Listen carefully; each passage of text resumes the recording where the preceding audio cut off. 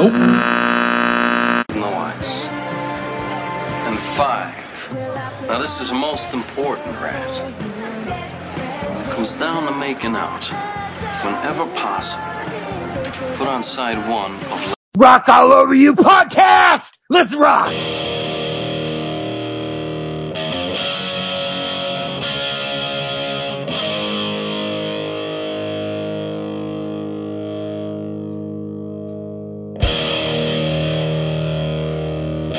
Eric and Edwin. Edwin and Eric. They don't give a fuck. They just want you to rock. Yeah.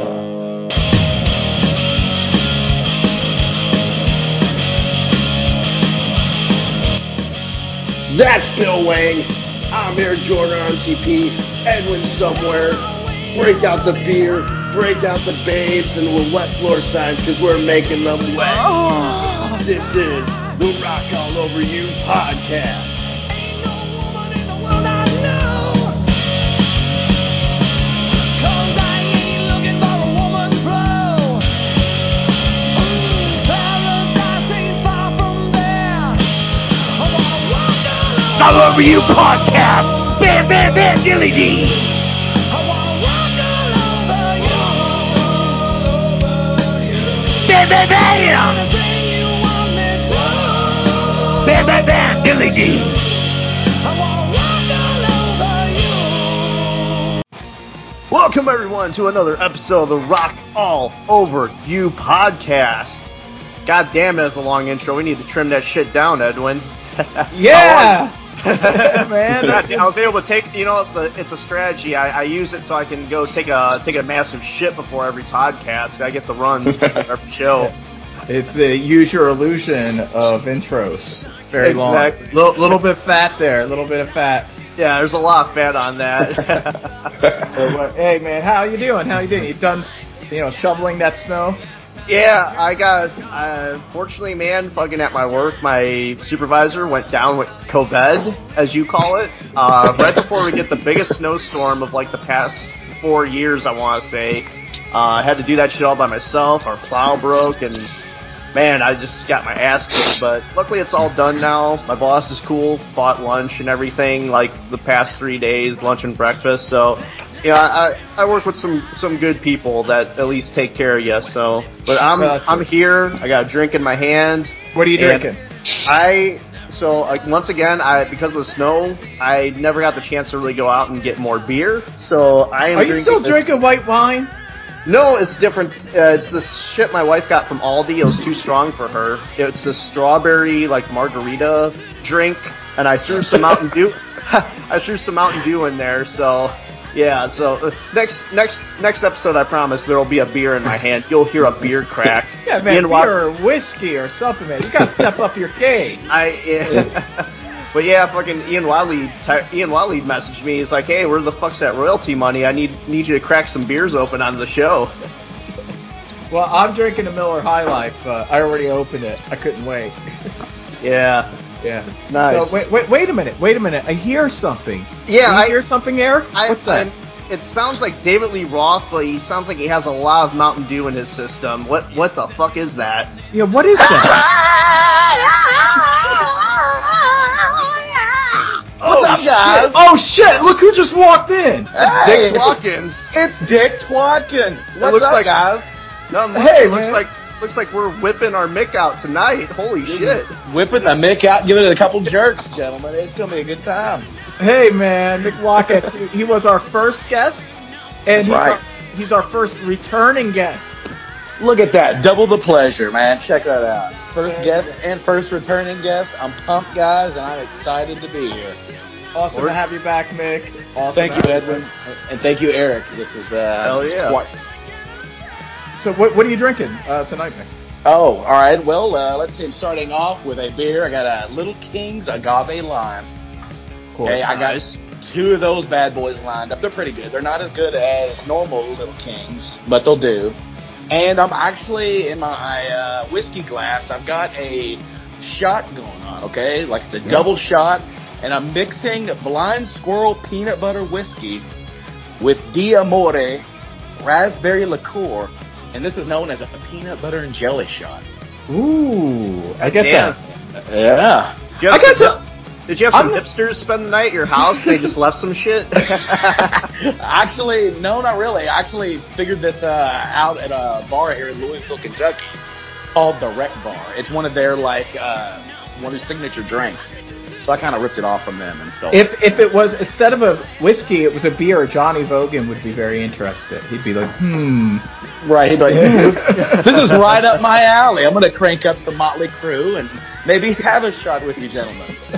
I gotta tell you that, normally I like my booze tasting like booze, I'm kind of old school. I don't like all the flavored shit for the most part, but I gotta tell you, over the holidays, my brother, I forget the brand. It might have been the same that you're drinking, but he got some peanut butter whiskey, like peanut butter flavored whiskey. I gotta tell you, it wasn't bad. There was something very complimentary about the peanut butter and the whiskey taste. It kind of worked. Right, it does work, and I'm like you to where most of the time I like my beer to taste like piss. I love Coors Light.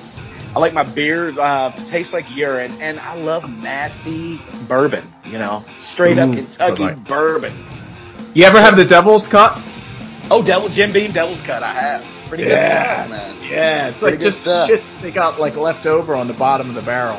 Oh, yeah, that's exactly. Yeah. I'll tell you a really good one is Jim Beam's Red Stag.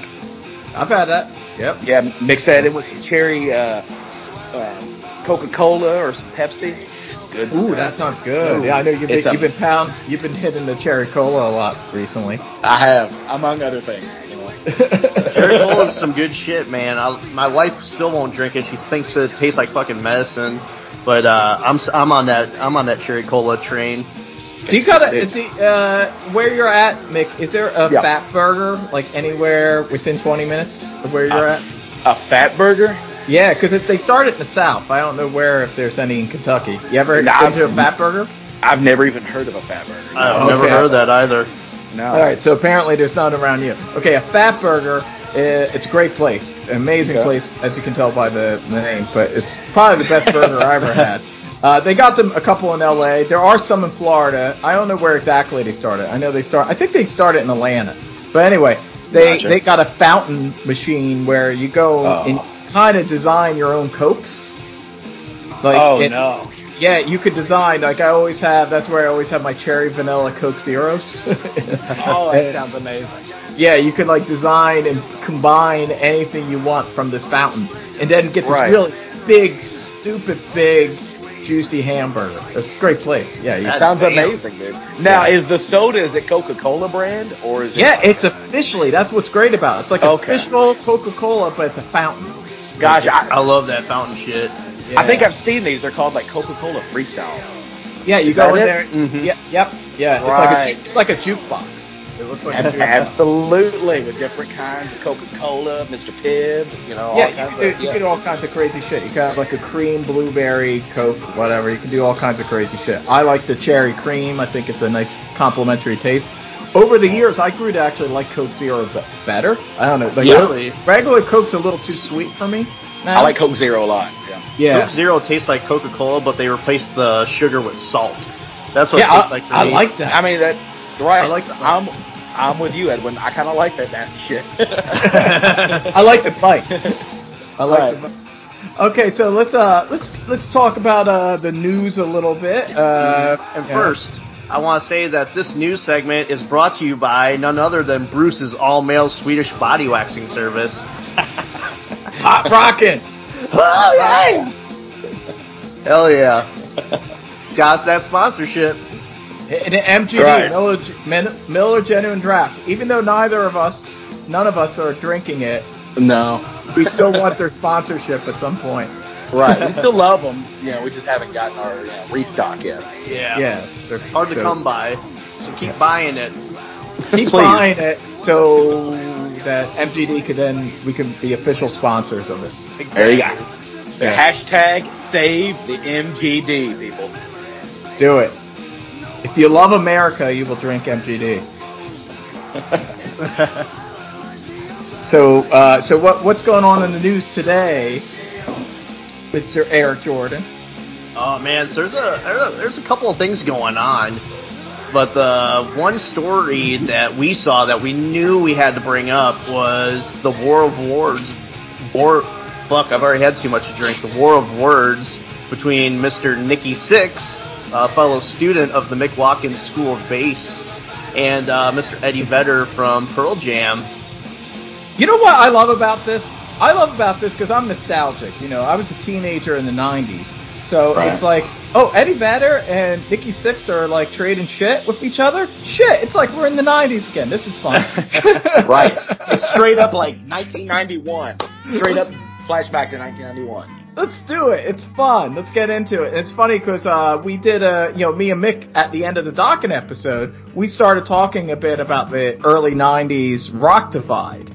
And we ended up cutting that, from that episode. But then it's on YouTube. If you want to check out my YouTube channel, Edwin Canestracci, it's there as exclusive material, a bonus track of us talking about that. So I thought it'd be a good way to kind of discuss this 90s divide, And it's interesting. I mean, I think it's also good because I know where you two guys, where you guys fall here. You definitely would have Nikki's back on this. Well, let's put it this way. If it was Vince Neil throwing back shit at Eddie Vedder, I'd totally have his back. Because I know Vince Neil was always he always believed in that kind of music. Vince Neil's like real as fuck. He always believed in it. He never acted like he was ashamed of what they were doing in Motley Crue. Right. It's just like Nikki Sixx, I know in the mid-90s, he was all acting like, oh, Motley Crue's not just about girls and all that hair metal stuff, and he was trying to distance himself from that shit. The very shit Eddie Vedder's kind of saying he wasn't into. And I know Nikki Sixx in the mid-90s, he was totally playing into like, oh, that shit's not cool, blah, blah, blah. And now, because it's post the dirt and post, people, like that shit now. It's more nostalgia for the 80s and stuff. Now he's like, standing up for that kind of stuff. Yeah. I'm just saying, I just remember when Nikki Sixx was not standing up for that kind of stuff. So, so I think about that at the time. I just think about Nikki, you were totally turning your back on this shit in the mid-90s. And now he totally did, and what's fun is like last week I listened to that, the album that they did with John Corabi, and I'm sitting there listening to it, and I love that record. I think it's a great record. Album. It's honestly some of Motley's best stuff. I mean, it really is. But I'm sitting there listening to the lyrics, and every other song or something has the word suicide in it. And I'm like, man, you guys are really trying to pound down this fucking 90s, grunge, depressing suicide thing. Yeah, it sounds a little try-hard in some areas, I think. But it's a great record. Yeah, I totally agree. Musically, it's really cool, and there are some great songs on it, but it definitely screams try-hard. They're definitely following trends instead of starting trends. Right. And whereas the opposite of what... I mean, I love those first two Motley Crue albums. Those first two Motley Crue albums are great, and I do like them better than anything Pearl Jam ever released. I definitely am not as anti-Pearl Jam as you two guys are, I would imagine. But I'll say...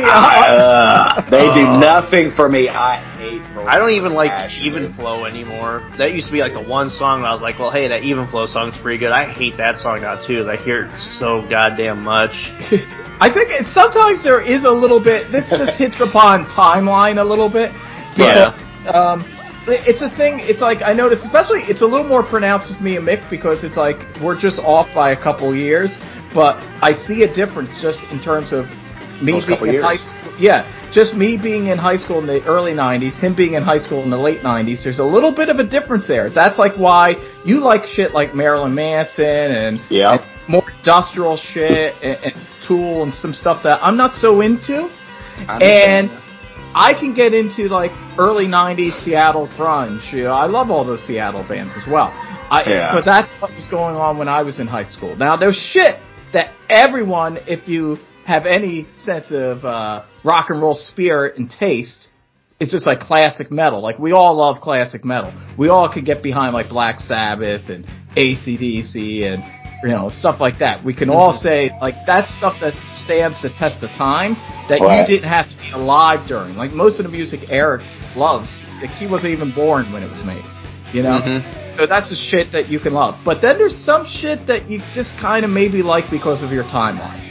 Exactly, because, like, whenever I was coming up, like you mentioned, it was really, like, in the era of Tool and Marilyn Manson. And, dude, back then, I fucking loved Tool. Like, I loved them. I used to crank all that shit all the time. And, dude, now when I listen to it, it doesn't connect with me as much as it used to. Yeah, there's some of that stuff that's a little more dated, too. Right. It's very dated to me, but I still love me some Marilyn Manson. 90s Marilyn Manson. Yeah. Love it. So that's kind of like my equivalent for like the early '90s, like Seattle grunge stuff. And so I do like I'll say this, I love the Pearl Jam album Vitalogy, and I do like a lot of their stuff. But at the same time, objectively, I could see why a lot of people would think that they were a boring band. Yeah. So I'm not like against what Nikki said. It's kind of like, but it's almost unfair to compare them to me. It's like comparing Bob Seger and Kiss. Huge difference. Yeah. Yeah, so it's just like, they're just totally different kinds of band, Right. I feel like Eddie has a right to not like Motley Crue, but, Nikki's got a right to say, hey, I think your band's boring, too, Right. So that's the thing, just like, I'm sorry, Evan, go ahead. No, I was just saying, so I just like, I'm not really against either of them. I think it's like, it's fair enough. Like, yeah, Eddie doesn't like Girls, Girls, Girls. I mean, what you I think? hate that fucking song. Of course Eddie Vedder wouldn't like Girls, Girls, Girls. But at the same time, of course, Nikki Sixx would think Pearl Jam was a boring, kind of lame band. So, like, more power to both of them. That's all I'm saying. Hey, here's the difference, though. Like, I hate the song Girls, Girls, Girls. But here's the thing. If I go see, like, Pearl Jam do a song I don't like, I'm gonna be bored. If Motley Crue has a concert and they're playing Girls, Girls, Girls, I hate that song, but they're gonna be blowing up fireworks and have strippers on the stage and have all these lights and shit going on to distract you from the shitty music you're hearing. So it makes it better. So, yeah, Motley Crue, I mean, if you go to a Motley Crue show, that's some entertaining shit, even though, like, most of the songs I'm not gonna like, Yeah, Wild Side's great. I love Wild Side. Yeah, that's a great song. But for the most part, Girls, Girls, Girls is definitely my least favorite Motley Crue album. I feel like maybe Eddie Vedder, like, secretly, like, deep down inside, is a heavy metal fan because he kind of knew that Girls, Girls, Girls was his safest bet to himself. Because generally, everyone thinks that's their weakest album from the 80s. You know what? Really? Man. Yeah, most people say that.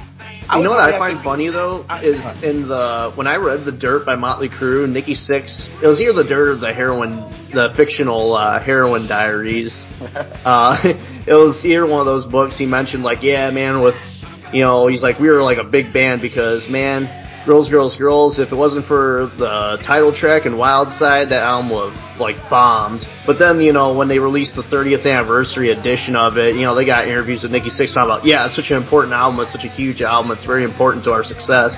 Like, get the fuck out of here, man. Right. So Mickey, you didn't know that it had a kind of bad reputation, that album, as being weak? Well, I mean, I've heard that it's weak from people, but to me, it's like, and I know this is going to be a little crazy sounding, but to me, easily the weakest 80s Motley Crue album has to be Dr. Feelgood, man. Oh, that one's pretty shitty. Dr. Feelgood, it's them trying, like, to be 80s Aerosmith with all of the horns and stuff. It just, they're trying to become arena rock. Right. Yeah, well, they always had that influence, though. I mean, I don't know. I think Feel Good's stronger, but yeah, but I will say this: Feel Good does have a song that's their worst song in the '80s. I knew you were gonna say it. Time for Change. Right. We are the world. We are the children. I normally don't do this. I like an album in my iTunes to represent what the album really is. I actually deleted that. I'm with you on that. Because it ends so great if it ends with Don't Go Away Mad. Like, that's such a good song and such a great way to end the album. And the title works for, like, an end of the album song, too. Yeah. Even though I'm not a fan of it, I mean, that title works as, like, a great, like, end of the album song. So I actually love that song. That's one of my favorite Motley Crue songs, actually. That's one of mine, too. That's probably in my top 3 Motley Crue favorite songs. Yeah, I love that song. They call it Time for Change, though, because it's like, yeah, it's time to change this fucking album. Oh, it's horrible. It's horrible. It's one of the worst songs they ever recorded. But otherwise, I like that. And, like, yeah, I know what you're saying, but I kind of like it better in Girls, Girls, Girls. Yeah. But definitely their first 3 albums, I think, are their best albums. The first. Oh, yeah. They definitely peaked with Shout at the Devil. And then Theater of Pain was just kind of like the next best thing. Yeah, Theater of Pain's like a watered down Shot the Devil because it's got some good moments on there. Oh, it does. But man, for me, it's all about Shot the Devil and the '94 album, and that's pretty much where my love for Motley Crue. That's as far as it goes. Too Fast for me is my favorite. I love Too Fast for Love. I mean, it's got such a. It's weird because it's got like such like a Cheap Trick, Judas Priest, T-Rex kinda. It's just got like such a weird, unique sound that doesn't really sound like anybody else. You know? Yeah, in a lot of ways, it's like I feel it's like their most honest album. It's like just them, just like this is the music we love. We're inspired by it. It just sounds like it's a very inspired album. I love that album. It's very raw. I remember I remember as a kid I bought that because I was obsessed with the song Livewire. And I remember it was like summer vacation, and my mom and family, we were going to Noah's Ark Water Park in Wisconsin Dells. And so I had just gotten a Walkman, and just gotten that album. So I brought like a Kiss CD, I think it was like Dynasty, British Steel by Judas Priest, and Too Fast for Love by Motley Crue. And I remember listening to Too Fast for Love, and I just kept playing Livewire over and over because I was just obsessed with that song. I'm like, alright, let me listen to the rest of the album. Then Come On Dance played. I'm like, oh. And then and Public Enemy #1 came on. I'm like, oh, God, that's horrible. You know? I was just, I do like 2 other songs off that album though, but I just can't get into it. You know? I love Public Enemy #1. I always hate it. Too, I think Come On and Dance is better. No, that's horrible. See, I love Come On and Dance. You like all of it. I do. And I especially love Starry Eyes. I don't get the love for that song. Everyone fucking loves that song. I do like Starry Eyes. It's so unique and weird and kind of sexy and fun. I love that song. Right. Yeah. Except, Vic, how do you feel about the original leather version of that album? The leather version. I mean, it's good. Like, I really dig it. But of course, I mean, I grew up with the other ones, so, and that's the one I've heard most of my life. So I like that one probably better, the electric version. Yeah, I'd probably go with the leather version because I like Livewire going into Public Enemy #1 and pushing Come On and Dance towards the end because I really like that song. So, but it works. Well, this is the thing. The early 90s, like everyone kind of acts like nowadays they look at it and they go, oh, it was like there was hair metal and then Nirvana came, you know? Right. And especially if you were around at that time, you knew like between 89 and 91, it was a little more complicated. And there was this really great a period that maybe it's my formative years of getting into music. I was in like junior high, so like this is when I first really started to get into bands. It's a really great period, and I recall like there was this picture I used in that video when we discussed this, where it shows it's obviously on the Ozzy Osbourne No More Tours tour. It's Faith No More is opening up for them, and they're also playing Metallica, or James Hetfield showed up. I don't know the exact story behind that picture, but in this picture behind stage is James Hetfield, Faith No More, Mike Patton, Jim Martin, and Ozzy Osbourne. They're like all hanging out. And there's something about this picture that kind of captures the very early 90s to me, and everything I really love about it. It's like before it became this conversation about like grunge versus hair metal and stuff, like people kind of forget there was this period where people were getting over hair metal and just getting into kind of more experimental, interesting metal, and there was a lot of different stuff going on. Thrash was peaking, Metallica had the Black Album, you know, Faith No More was out. There was a lot of different stuff going on. There was grunge on the horizon, Alice in Chains facelift. There's, you know, Guns N' Roses were very big during this period. Motley Crue were still big. It's a really cool period. Yeah, and I feel that this album that we're going to be talking about tonight is kind of an album that really represents this period. And it's a bridge. It's a perfect bridge, you know, no more. And I felt like even the album before it, No Rest for the Wicked, was kind of the beginning of this bridge. Yeah. And kind of, it's like what we were saying about Doc and with Back for the Attack, like a song like Heaven Sent is kind of the bridge from hair metal to grunge.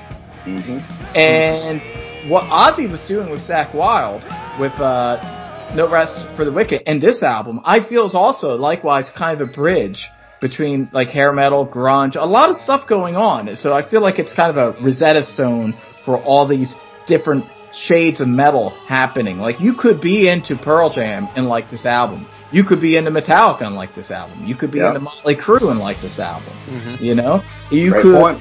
Yeah, it's a kind of album that I feel kind of represents everything that was really cool about the early 90s before, like, the record labels came in and MTV and decided to separate everything, kind of simplify everything. Right. Yeah, so when I listen to this album, it just makes me think about what an awesome time period 1991 was. Right. And you know, how, and yeah. I'm sorry, Ed, Yeah. go ahead.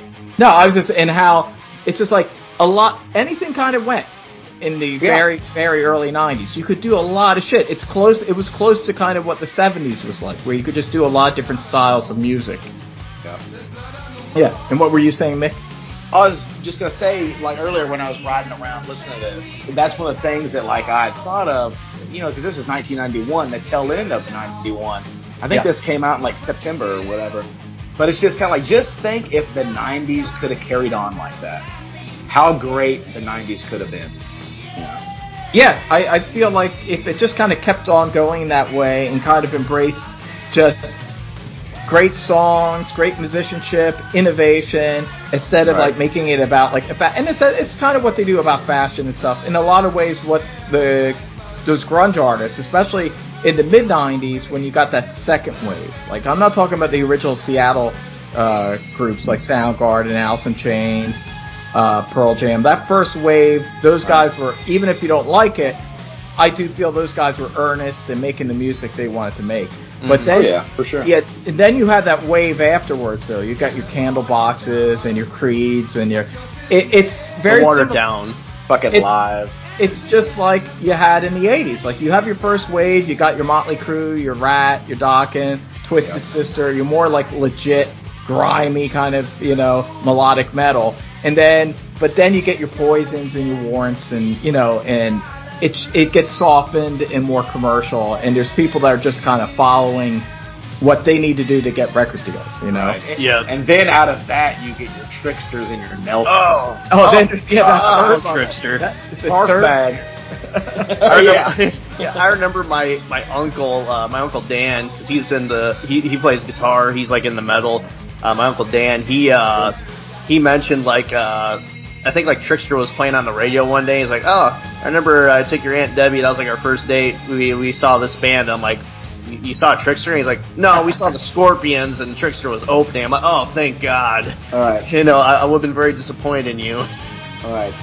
Do you think bands like Trickster ever thought they were going to be like headlining stadiums, or do you think they were kind of real about what they were? I think they totally felt they were like the next Led Zeppelin. Yeah, I think so, man. You know what I mean? Like, fuck it, and here we go. Oh my God, Kiss, the first one. But when Kiss takes you out on the revenge tours and opening act, yeah, you're probably gonna think we're the next Led Zeppelin. Our next album's gonna be Houses the Holy. Oh man. I remember I saw like I saw this video and it was like Trickster live. I only made it through like maybe like a minute of it. But God, I just remember seeing their fucking drummer with his stupid little headset. Like, he looked like a guy. He looked like he rode the fucking short bus. You know, he looked like fucking Terrence. He looked like Terrence in that air drumming videos. Oh God. No. It's fucking horrible. I was like, this band sucks. The fucking singer had like a flannel, like short shorts on. I'm like, what the fuck is this? But you know what's funny though with that is that Trickster is better than most of the bands Terrence listens to. Yeah, that's sad but true. That's not saying much. That's like, you know, if you got Sunny D in your refrigerator and the only other options are like some flat soda and like your grandma's piss, of course you're gonna drink Sunny D. It doesn't make it a good fucking drink. No. You had a lot of options, so that's in the early 90s. Like, that's the thing is, like, if you wanted to listen to shit music, there were shit music options. Right. There was lots of shit. But there was just a lot of shit going on. Musically, it was across the board. It was, man. And it was a really neat time period, you know, to... Yeah, and that's why I love that picture. That picture of just James Hetfield, Faith Domora, Ozzy, Young MC's even in the picture. What? Wow. It's very random. But in a way that even that kind of sums things up. It's just like, it was just a very loose time. It's like, you know, when Anthrax and Public Enemy did that, you know, song together. Prince was doing like Batman and Diamond and Pearls. Yeah, I just really love that whole period. I think it's a very interesting period musically. It sounds a lot like the 70s where, like, you know, there really wasn't like a division. There's a lot of different styles of music, but everyone got along. There wasn't no really competition. You know, It sounds like the 90s were gonna be that way, but then everyone started, like, making this, you know, started trying to create a war between all the different types of music. Yeah, and it's like ultimately they wanted, like, hey, white boys put on a flannel, you like grunge, and, you know, and then we got gangster rap for the, you know, for everyone else. And it's just like, it just divided things up. It's just like, it's gangster or grunge. And then before you know it, the pop bands come in the late 90s and the boy bands and the girl bands. And it's like the corporations take over. Like, we divided you and then we conquered you. And now it's just going to be pop shit for the next 25 years. Yeah. But there was a period in the very, very early 90s where, like, the Lunatics were running the asylum for about a year or two, and music was really interesting and innovative. And again, I feel this album, and I think this album has some flaws. I don't think it's a perfect Ozzy album, but yeah, we'll get into it. But I do like it. I will say this: I am a fan of this album. I'd say it's my 5th favorite Ozzy Osbourne album. Interesting. Yeah, I would put every 80s album ahead of this except for The Ultimate Sin. I actually think it has a slight edge on that album. Okay. I would definitely put the first 3 and definitely No Rest I'm a big fan of. That's my 2nd favorite Ozzy album. That album. Right, Yeah. I love it too, man. Yeah, that's my 2nd favorite Ozzy album after Diary of a Madman. But this is my 5th favorite, but I gotta tell, I do feel like maybe it could have been higher if they did a few things differently, but I don't know, we'll get into it. I do really like this album a lot. I do, even if I don't think it's a perfect album, it represents a certain period of music I like.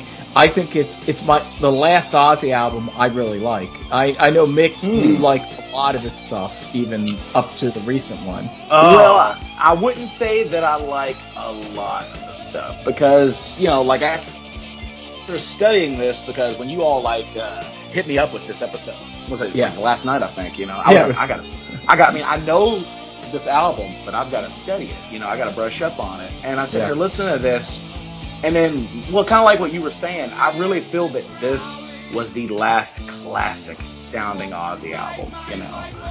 And everything past that, like, I kind of figured it out last night, and I never realized this before. It's kind of like, I kind of feel like the next one, Osmosis, even though, dude, when I was coming up and in my era, Osmosis was a huge fucking album. Everybody in my school had that.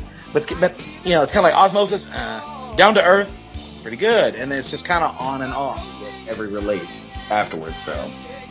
Yeah, I agree. I think it kind of represents the end of an era. Like, it does. I said this in my Ozzy Osbourne Halloween special video, even though I didn't get a chance to talk about this album, because technically it was a 90s album, and I was just talking about 80s albums. So that's one of the reasons why I wanted to do this, because I wanted to talk about this album. But this is kind of the last album of that run. I feel like this is more connected to the 80s albums than his subsequent albums for a lot of reasons. It's got Bob Daisley. It's the last time Bob Daisley's on it. But not just as a bassist, but as a co-songwriter.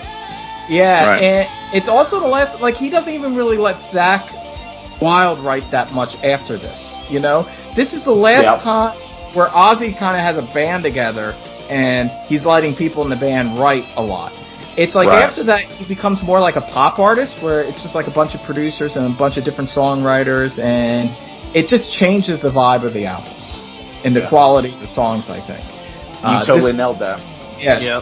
This is the last time it's like a band is writing songs for Ozzy. Right. Yeah. You know, like, and with this release, you know, and because you have the bands that existed before the 90s, you know, you got the 80s bands in the 70s, and they all kind of had a sound, you know, the 70s and 80s bands, they all had a sound. And then once you look around, like Motley Crue, Ozzy, lots of those older artists, it's like once 1994 and on hit, these bands hit a very weird era to where they kind of don't sound like they used to. And I feel like they felt that they had to compete against the grunge movement, the industrial movements. And it altered everybody's sounds pretty much the rest of the careers. Yeah, with maybe like the exception of like AC/DC or Motorhead. Except for them, right? Yeah. It totally, and that's the thing. Like every Ozzy album after this sounds like exactly when he recorded it because it has every musical trend of that moment. Right. And some of them work, and some of them don't. You know? Yeah. I'll be honest. I haven't done a big deep dive in his post-Osmosis material. I've listened to all the stuff and the singles from those albums, and have never really been crazy about it. So I just never the last album of his that I own is Osmosis. So so I should kind of, just because I love Ozzy so much, I'm such a big Sabbath fan, out of respect, I should kind of give them all another shot again. So I probably will do that after this episode, but I could tell you, I just from what I've heard, I know I don't like any of the albums as much as this one or the ones from the 80s. Well, I know Ralph Vieira, Dr. Fuck, and he will totally agree with me on this, that Scream is a great Ozzy Osbourne album. I still gotta give that album a chance. That was when I saw him on tour, was on the Scream tour, because I saw him. Ironically, I saw him at Ozfest with Motley Crue, who we were talking about earlier, and a little metal singer by the name of Mr. Robert Halford. Oh, yeah. Halford solo. Halford solo, man, he fucking killed it. But yeah, that was my first time seeing Ozzy. Obviously, he only played like one song from Scream, and I just remember me and my dad were a little upset at first at that concert because we found out Zakk Wylde wasn't going to be playing guitar with him. Cause that was a Gus G, right? It was Gus G, but I mean, Gus G was pretty good, man. But I still I would prefer to see Zakk Wylde, man. I'm a huge Zakk fan, and he seems to be like, man, that guy, like, I've noticed really, like, a lot of people like hate Zakk Wylde or just really don't like him. Yeah, and he's always been one of my for me, it's Randy and then Zakk. As far as like his Ozzy's solo guitarist, like I definitely. Zack's right underneath Randy Rhoads. You know, I put him above Jakey Lee. I don't think Mick would, right? Isn't Jakey Lee your second favorite? Jakey Lee's definitely my second, for sure. Yeah.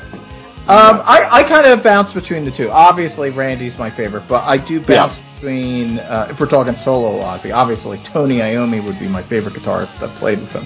Yeah. But if we're talking solo Ozzy, these days I'd probably go with Jakey Lee, actually. Although Zakk is probably a little more distinct, like he's a little more original, I will say. Yeah. Jakey Lee's a little more derivative of what Randy was doing, but I just kind of like the sound a little bit more. I get, the thing, Eric, why people don't like Zakk Wylde? It's because he really overdoes the pitch from I always love that. Me and my dad, that's like his favorite guitarist. His favorite guitarist is Zakk Wylde's favorite band, Black Label Society. So I love that pinch harmonic. I love knowing when he does that. It's like, oh, that's Zakk. That's Zakk. It's cool. It's cool, but I think me and Mick are kind of stumbling on the same thing here. It's cool, but he's just just chill out a bit, Zakk. When you're playing Sweet Leaf and it sounds like bam bam bam, it's like, no, that's not how it goes. It's almost like a parody at times. A parody of pitch harmonics. And then there's the whole kind of pseudo biker Duck Dynasty thing. So I mean, he's like a dude from Jersey, basically. He started off as like a southern rock guy. Yeah, with the Confederate flags and like the bell bottoms, and now he's like this biker Viking person. Yeah, so I feel like people think he's posing a bit. I don't know. Like I said, I can't say. I don't know him personally or anything like that, so I can't say. I'm not going to, say whether or not he's posing or not. I think he's a great guitarist. I agree he overdoes the pitch harmonics a little bit, but he's a great guitarist. He has a lot of style. I like Black Label Society. Their albums, after a while, do start to kind of all wash over. Like, they all kind of wash out together after a while. I love that first one. That first one's really good. Right. Where he actually Mafia's my favorite. I'll tell you what, dude, like, the latest one that came out last year, like really just a couple months ago, Doom Crew. I got that on vinyl. It's good. And, Dude, it sounds fucking good, and I'm like, why couldn't have this been the new Ozzy album? I know, right? It's such Like- a wasted opportunity. Right, like I hear it, and I'm like, I mean, I love Zach's voice, he's great, but I'm like, I would really have rather heard this be Ozzy. Shit. Well, Zach has his voice is kind of similar to Ozzy in a way. Oh, yeah. Like, he's got a lot of Ozzy, like, kind of in his voice. Yeah, it's Absolutely. a little like mixed with some John Fogerty. He's got like this southern. He's like a southern. Greg Allman. Yeah, Right. Ozzy. And But he's yeah, even kind of got that 90s, Yeah, Yeah, a little bit of Layden Staley in there Layne too as well. Staley. Yeah. You can tell he really loves Alice in Chains. Yeah, there's a lot of that influence. Hey, I like Zakk Wylde. I like Black Label Society, but ideally, I mean, even this, like, as much as I like Black Label Society, and even though this is my 5th favorite solo Ozzy album, I still like it better than any Black Label Society album.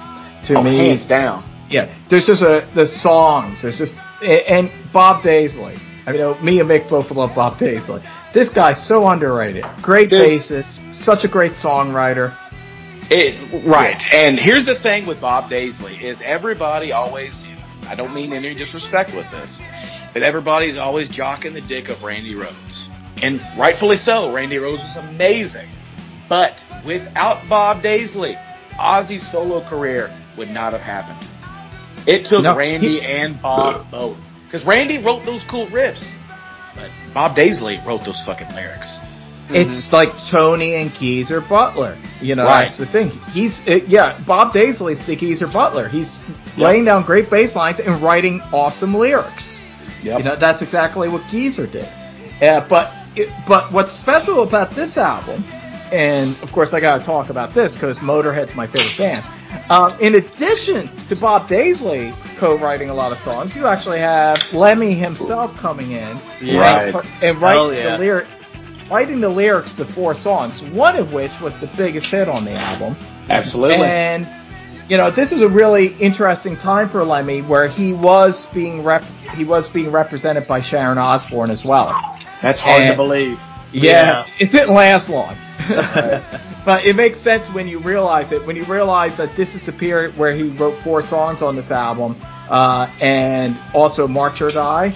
Right. Like, you kind of hear, like, okay, obviously Lemmy's being influenced by Sharon Osbourne, and you know, he's trying to be a little more commercial than he's ever been before. It was a few years after he moved to LA for the first time, but he got his famous place that's that was right behind the rainbow.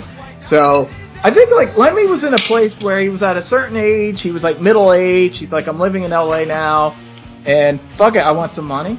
But and so I wouldn't say he's selling out, but he was opening his mind to being maybe a little more commercial than he had been. And that's like 1916, March or Die, and the stuff he did on this album. It definitely showed a Lemmy that was more commercially inclined than he had ever before or after. Right. Yeah, but then he decided, fuck it, and he and I don't know, maybe behind the scenes, like Sharon and and him butted heads or something.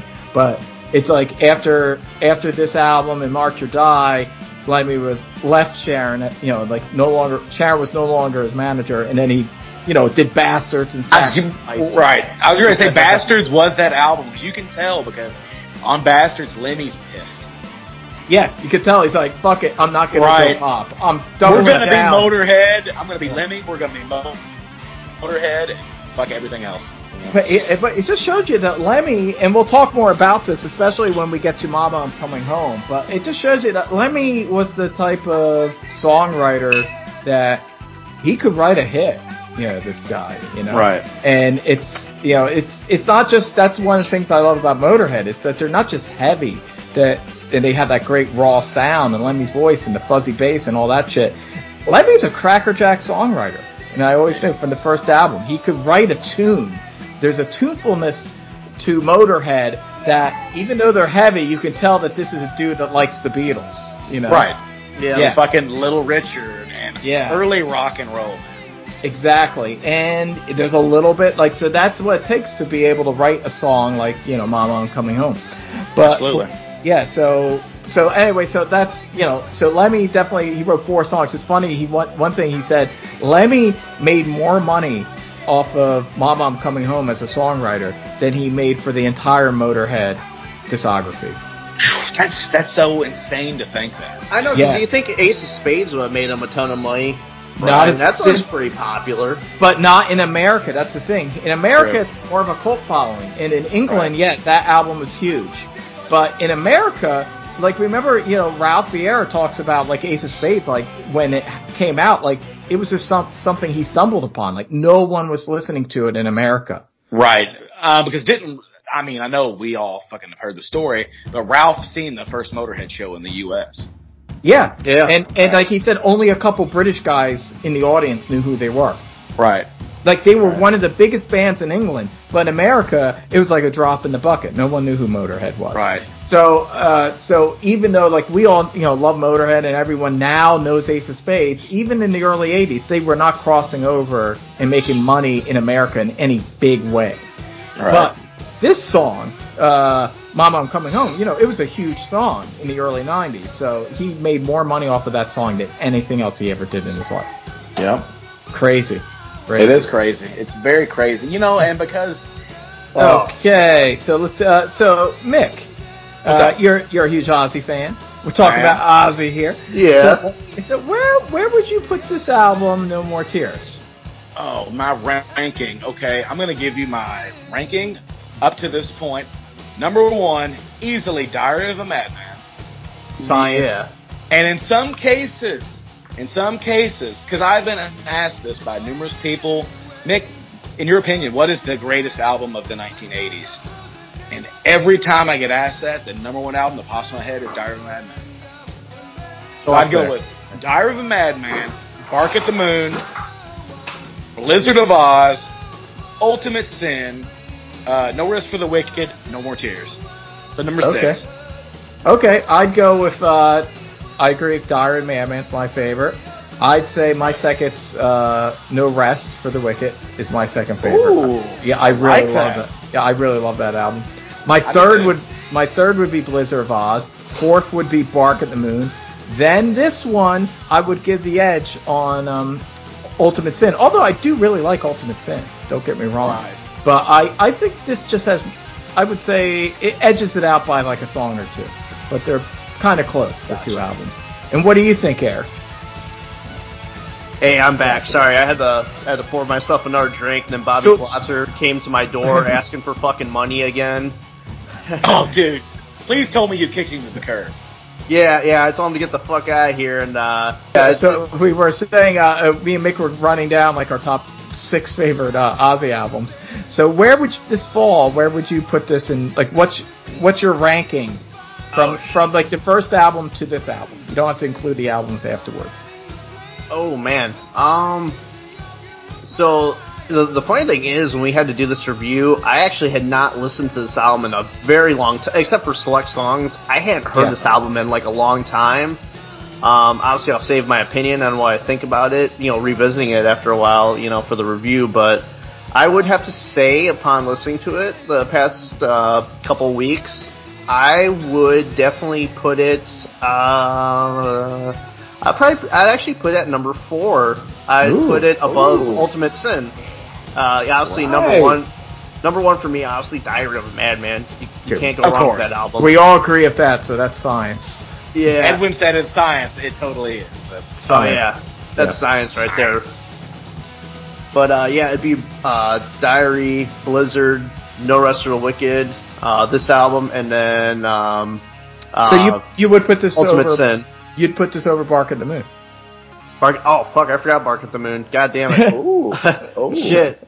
Sorry. Bark at the Moon would probably be. I put that number 4, then No More Tears, and then Ultimate Sin.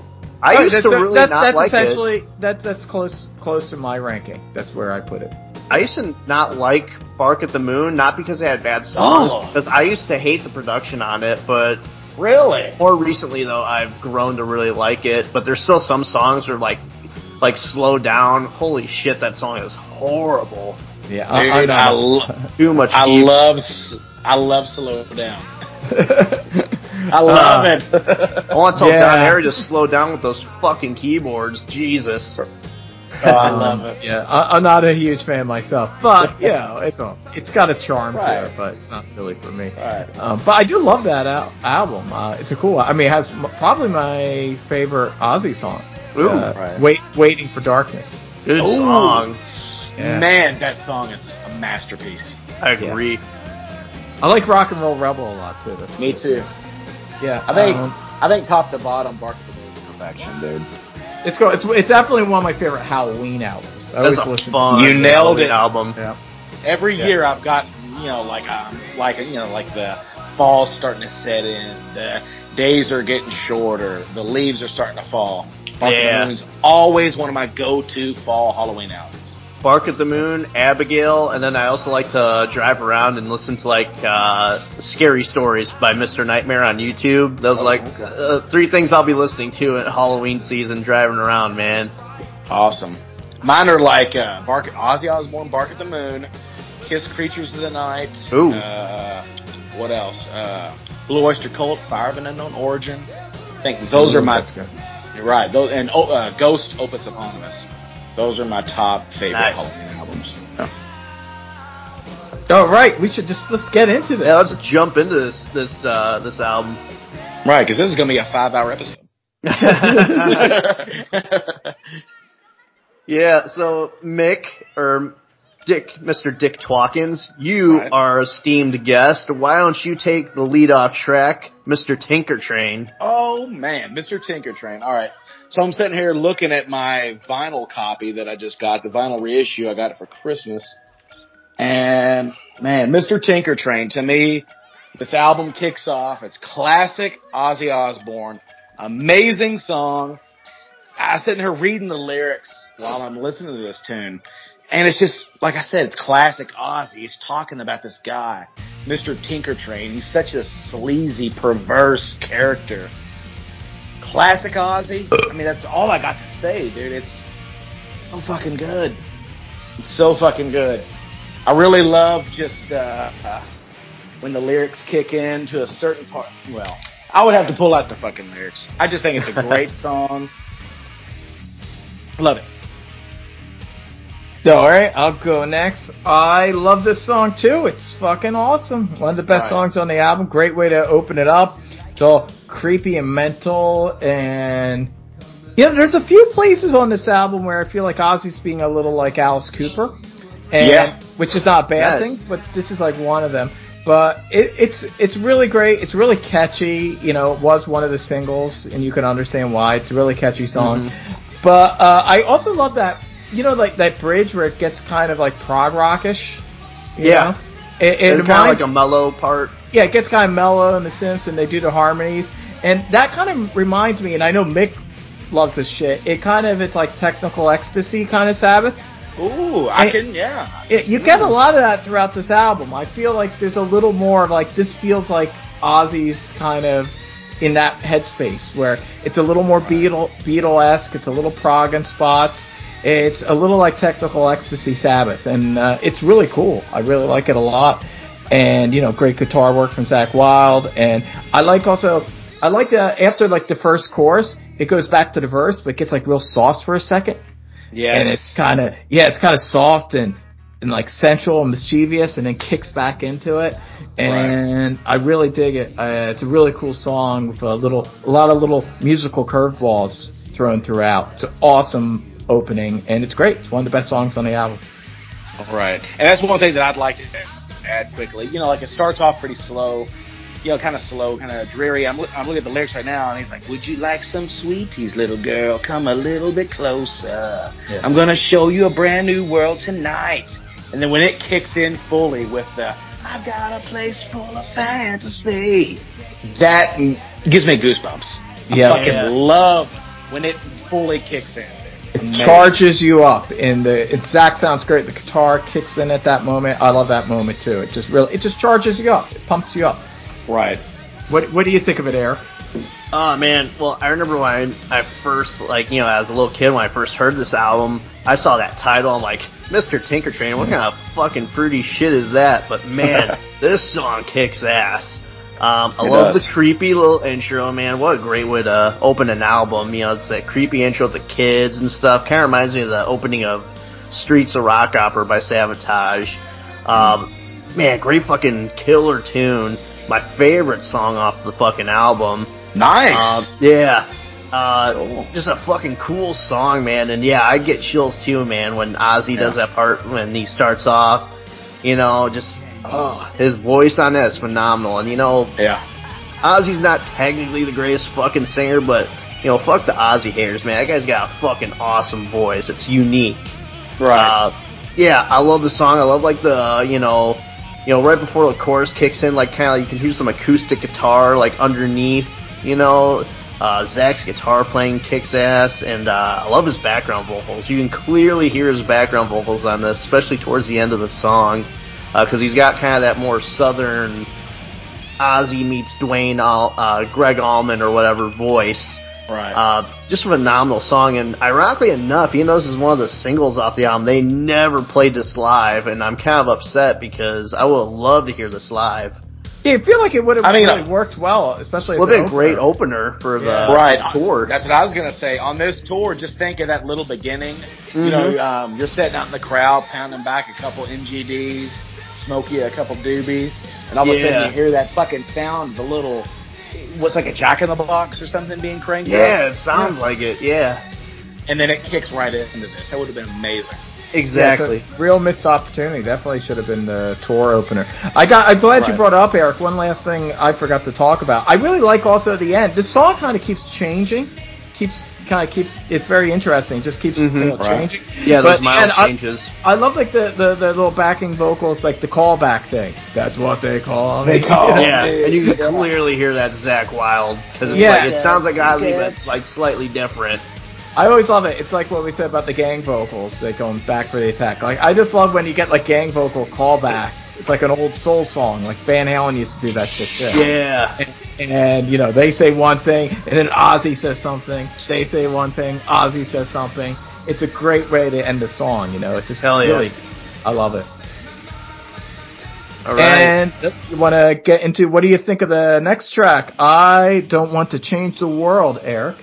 Oh man, I love this song. I like how it kind of, I don't know if they did this on purpose, but the way it begins, it just immediately jumps from Mr. Tinker Train to I Don't Want to Change the World. It kind of reminds me of the opening of the album Sabotage, where it goes right from Hole in the Sky to that, Don't Start Too Late. It kind of reminds me of that. So I don't know if that was done on purpose or not, but I love this song, man, and this song was one of the songs from this album that he played live when I saw him. And man, you ever been to a concert and there's just that moment, it's usually like sometimes in the middle of the show where it's just like you have that ultimate high. You're just looking around, man, no matter what life is like before you entered that show or no matter what life you're going to after, whatever's going on in your life, at that moment in that show, just the music's hitting you. You're looking around, there's all these people that are just like you, loving music, loving metal, and you feel like at peace with the world. That was when Ozzy played the song at that show, man. I felt that, man. I was in high school, me and my friends, we weren't popular. I was the kid with the long hair, listening to heavy metal music when everyone's a swag kid or an emo kid. It's just like, I still had school to go to, still getting through life, but man, at that moment, man, he played this song and I'm listening to those lyrics, and I'm looking around, all these cool guys just like me, banging their heads, living in the moment. That was just like the ultimate high, man. That was a fucking awesome show, and this song hit, like, the studio version doesn't hit the same way that it did when I hear it live, but it's still fucking good. I love the fucking lyrics for it. The little mellow section right in the middle kind of reminds me of the Beatles. I know, Ed, when you mentioned that about Mr. Tinker Train, because Ozzy was pretty influenced by the Beatles, so I love this song, man, and this is one of the first ones that's co-written by the great Lemmy Kilmister. Right. Yeah, I love this fucking song, man. Great kind of 1-2 punch to open up this album. I fucking love it. All right. Yeah. So, Edwin, why don't you take this song? What you think of I Don't Want to Change the World? Well, I don't want to change the song because it's my favorite song on the album. Yeah. Oh, yeah! I love this fucking song. Yes. And it's, it's one of those songs. So, Mick, it's like how we love Trial by Fire. Yeah. Right, yeah. It's one of those songs. It's more than just a song. It's an anthem. It's a lifestyle. Right. It's how I live my life. Right. It's a way of life. It's a way of life, and it's so catchy and fun, and everything I love about rock and roll music is in this song. And yeah, it makes a lot of sense that Lemmy wrote these lyrics, because it's how Lemmy lived his life. Yeah. And it's funny, because we were, like I said, we were in this transitional period where you kind of had the hair metal, and especially by the late 80s, a lot of that stuff was fluff. But then, Pearl Jam and all these other bands, there'd be a certain level of self-importance. And you had that going on where people were all trying to change the world, and you have your bands like U2 and stuff like that. Oh. And this is like, to me, this is the perfect sweet spot where there's substance to it, but yet at the same time it's fun, it's rock and roll, and it's like, hey, we don't have delusions of grandeur here. I'm not going to change the fucking world, but I can change my own life to be awesome, and I'll do that. I'll just have an awesome life. And there you go. Life affirming, it's fun, it's catchy. You brought up, Eric, that cool middle part of the song, the bridge, where it's a little Beatle-esque, which you see a lot of that throughout this album. In a lot of ways, I don't know, has Ozzy ever said what his favorite album is? Because I feel like this feels like a lot of the stuff on it. This is because Ozzy always talked about how he loved the Beatles and wanted to create a Sgt. Pepper. I feel like this is the closest to that. This is the closest to him creating something that's kind of like his Beatles album. There's a lot of Beatles-esque elements on this album. I'm not sure, but I could definitely see this being the one he's maybe most proud of, because... Yeah, it has that side more so than a lot of his other albums, and it makes sense too, because Lemmy had a hand in the writing, and Lemmy likewise was a Beatles fan. But yeah, it feels like this is if Ozzy could make any kind of music, I feel like he'd be making this album more than anything else. This feels the most genuine, close to what he's into, and yeah, this song is just really. I think this song could have been. They had a lot of singles from this album. I think this could have been another single. It's really catchy. Well, I think, wasn't this a single off of the Live and Loud album? I was going to say, I think it was. The live version. What's the live version a single? Yeah, I think it was. They had a video for it. Okay, well, there you go. Okay, it's a live version. I guess that counts, Right. So, yeah, this really catchy song. I love it. My favorite song on the album. What do you think about it, Mick Watkins? I mean, after you guys just fucking burning it up right there, I don't really have much to add. Except for, it's an amazing song. It's classic Ozzy Osbourne. You got Mr. Tinker Train, I Don't Want to Change the World. 2 for 2. So far, this album's on fire. It's just great lyrics, and like you said, it's kind of like Ozzy, looking around at the world around him. You got Pearl Jams and all these bands are talking about self-importance, and like Bono and U2. Wanting to change the world and everything, and Ozzy's kind of looking at that, just taking a hot, steamy shit on it, and saying, I don't want to change the world. I just want to be fucking Ozzy Osbourne and rock. It's a great song, and it's classic Ozzy Osbourne.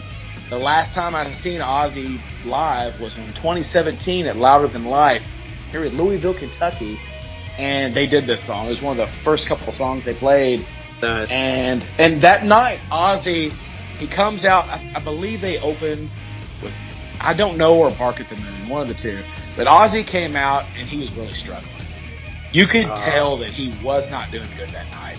Yeah. And, and you love him so much, and you're just watching it, and you're like, I feel bad for him. And then after one of the songs, he's like, I'm sorry, everybody, I don't feel good, And he goes off stage. Zakk Wylde does a crazy 15-minute solo. Ozzy comes back out, somehow nails the fucking show. And this song always kind of reminds me of that, Just Ozzy totally killed it. It's a classic fucking song. And, we got the songwriting credits of Ozzy Osbourne, Zakk Wylde, Lemmy Kilmister, and a dude that should be talked about on this, getting his second songwriting credit so far, Randy Castillo. Yeah, he's got quite a lot on this album, actually. Right. Yeah. Excellent, very underrated drummer. Amazing drummer. Right, of course, he joined Motley Crue later on one of my favorite albums, New Tattoo. Randy Castillo was a fucking beast. And I just want to say it right now, with this band of Ozzy, Zach, Randy, and Bob Daisley, besides that Blizzard Diary lineup, this might be Ozzy's best fucking band. It was a good band, and he is a great drummer. I believe, I think he's even like, he did a lot of session work throughout the 80s and 90s, and he's did a lot of albums. He did a lot of work with Lita. Right, yeah. Lita Ford, yeah. And he joined Motley later on. Yeah. Yeah, great stuff. Yeah, and he's got a lot. He's almost on every song. So obviously they put together. It sounds like they really created the music. The band created the music on these albums, and then Lemmy came in and helped with the lyrics on some songs, and Bob Daisley kind of did the lyrics. That's what it sounds like. At least that's what I would surmise from the way the credits are. Yeah, and just think of that lyrical genius of Bob Daisley and Lemmy. Yeah, two great lyricists. Like, there you go. Two of the greatest lyricists of our time. Yeah. And this is a good segue into, what do you think, Mick? You think this is the biggest hit from the album? Classic Ozzy ballad, Mama, I'm Coming Home. What do you think of this one? Dude, one thing that I've always loved about Ozzy Osbourne's always one of my favorite artists of all time, whether it be Sabbath or solo. Mama, I'm Coming Home. Ozzy Osbourne, some of his strongest, one of his biggest strengths, I think, has always been his ballads, man. And Ozzy's a king of ballads, and this might very well be his greatest ballad. I mean, we've all grown up and have heard this all over classic rock radio millions of times, and I never get tired of the song. It's a beautiful song. It's perfectly written. I mean, it's a classic. It's a classic. That's all I got from it. That's all I got. All right, I'll go next. Now, this is the thing. I know you're wondering, Mick, because I go in two different directions with Ozzy ballads. Okay, right. You mean right? Oh no. Sometimes I don't like Ozzy singing about. Sometimes I do. It depends. Really? Yeah, I'm not entirely sure about Ozzy singing about. Sometimes. This is not the case. Yeah. All right. In fact, I think it's the second best ballad he's ever sung. In fact, I think the best ballad we didn't get to yet. It's also on this album. Oh, I was going to ask you. The best ballad. Yeah, we didn't get to it yet. Well, so this album features, I think, the two best ballads he's ever sung, and this is the second best one. So I like this better than Changes. Now, I do too. I love Changes. Same. Don't get me wrong, but that's not even my favorite version of the song. The Overkill version of Changes is actually my favorite version of Changes. Never heard that. It's great. It's a great cover. Did you ever hear that version, Eric? The Overkill one? No, is it on the Coverkill album? Yeah, Coverkill. That's one of the few. I have not checked out that Overkill album yet.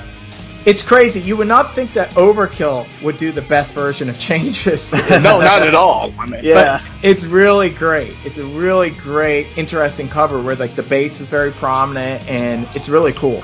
I gotta check it out.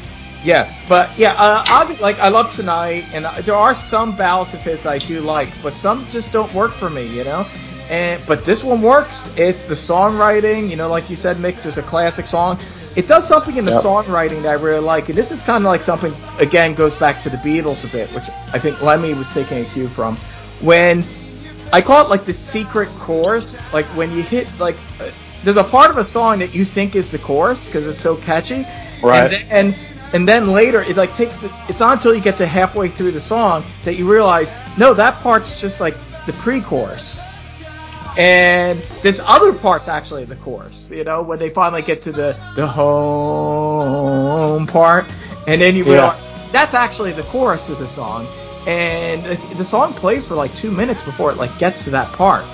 And I always like when that happens in a song, when you're like, oh wow, it gets even catchier. I thought it already hit its peak of catchiness, and then it's gonna get even catchier, a couple minutes later. And that's just really crackerjack songwriting there. And Zakk Wylde brings this Southern rock quality to the guitar playing, which I really kind of makes it sound it's like the hybrid between a Beatles and a Leonard Skinner ballad.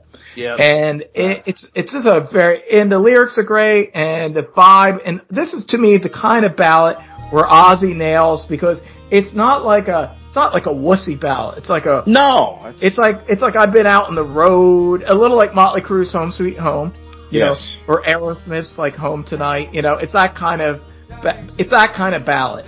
And I always connect with those kind of ballads. I kind of like, I've been out on the road and I'm coming back home. It's the ballad that a man sings. Right. You know? The lyrics to this song sound so just honest. Yep. And just real. Like, this is not some fluff piece, somebody trying to get a hit. No. Like these lyrics are sincere.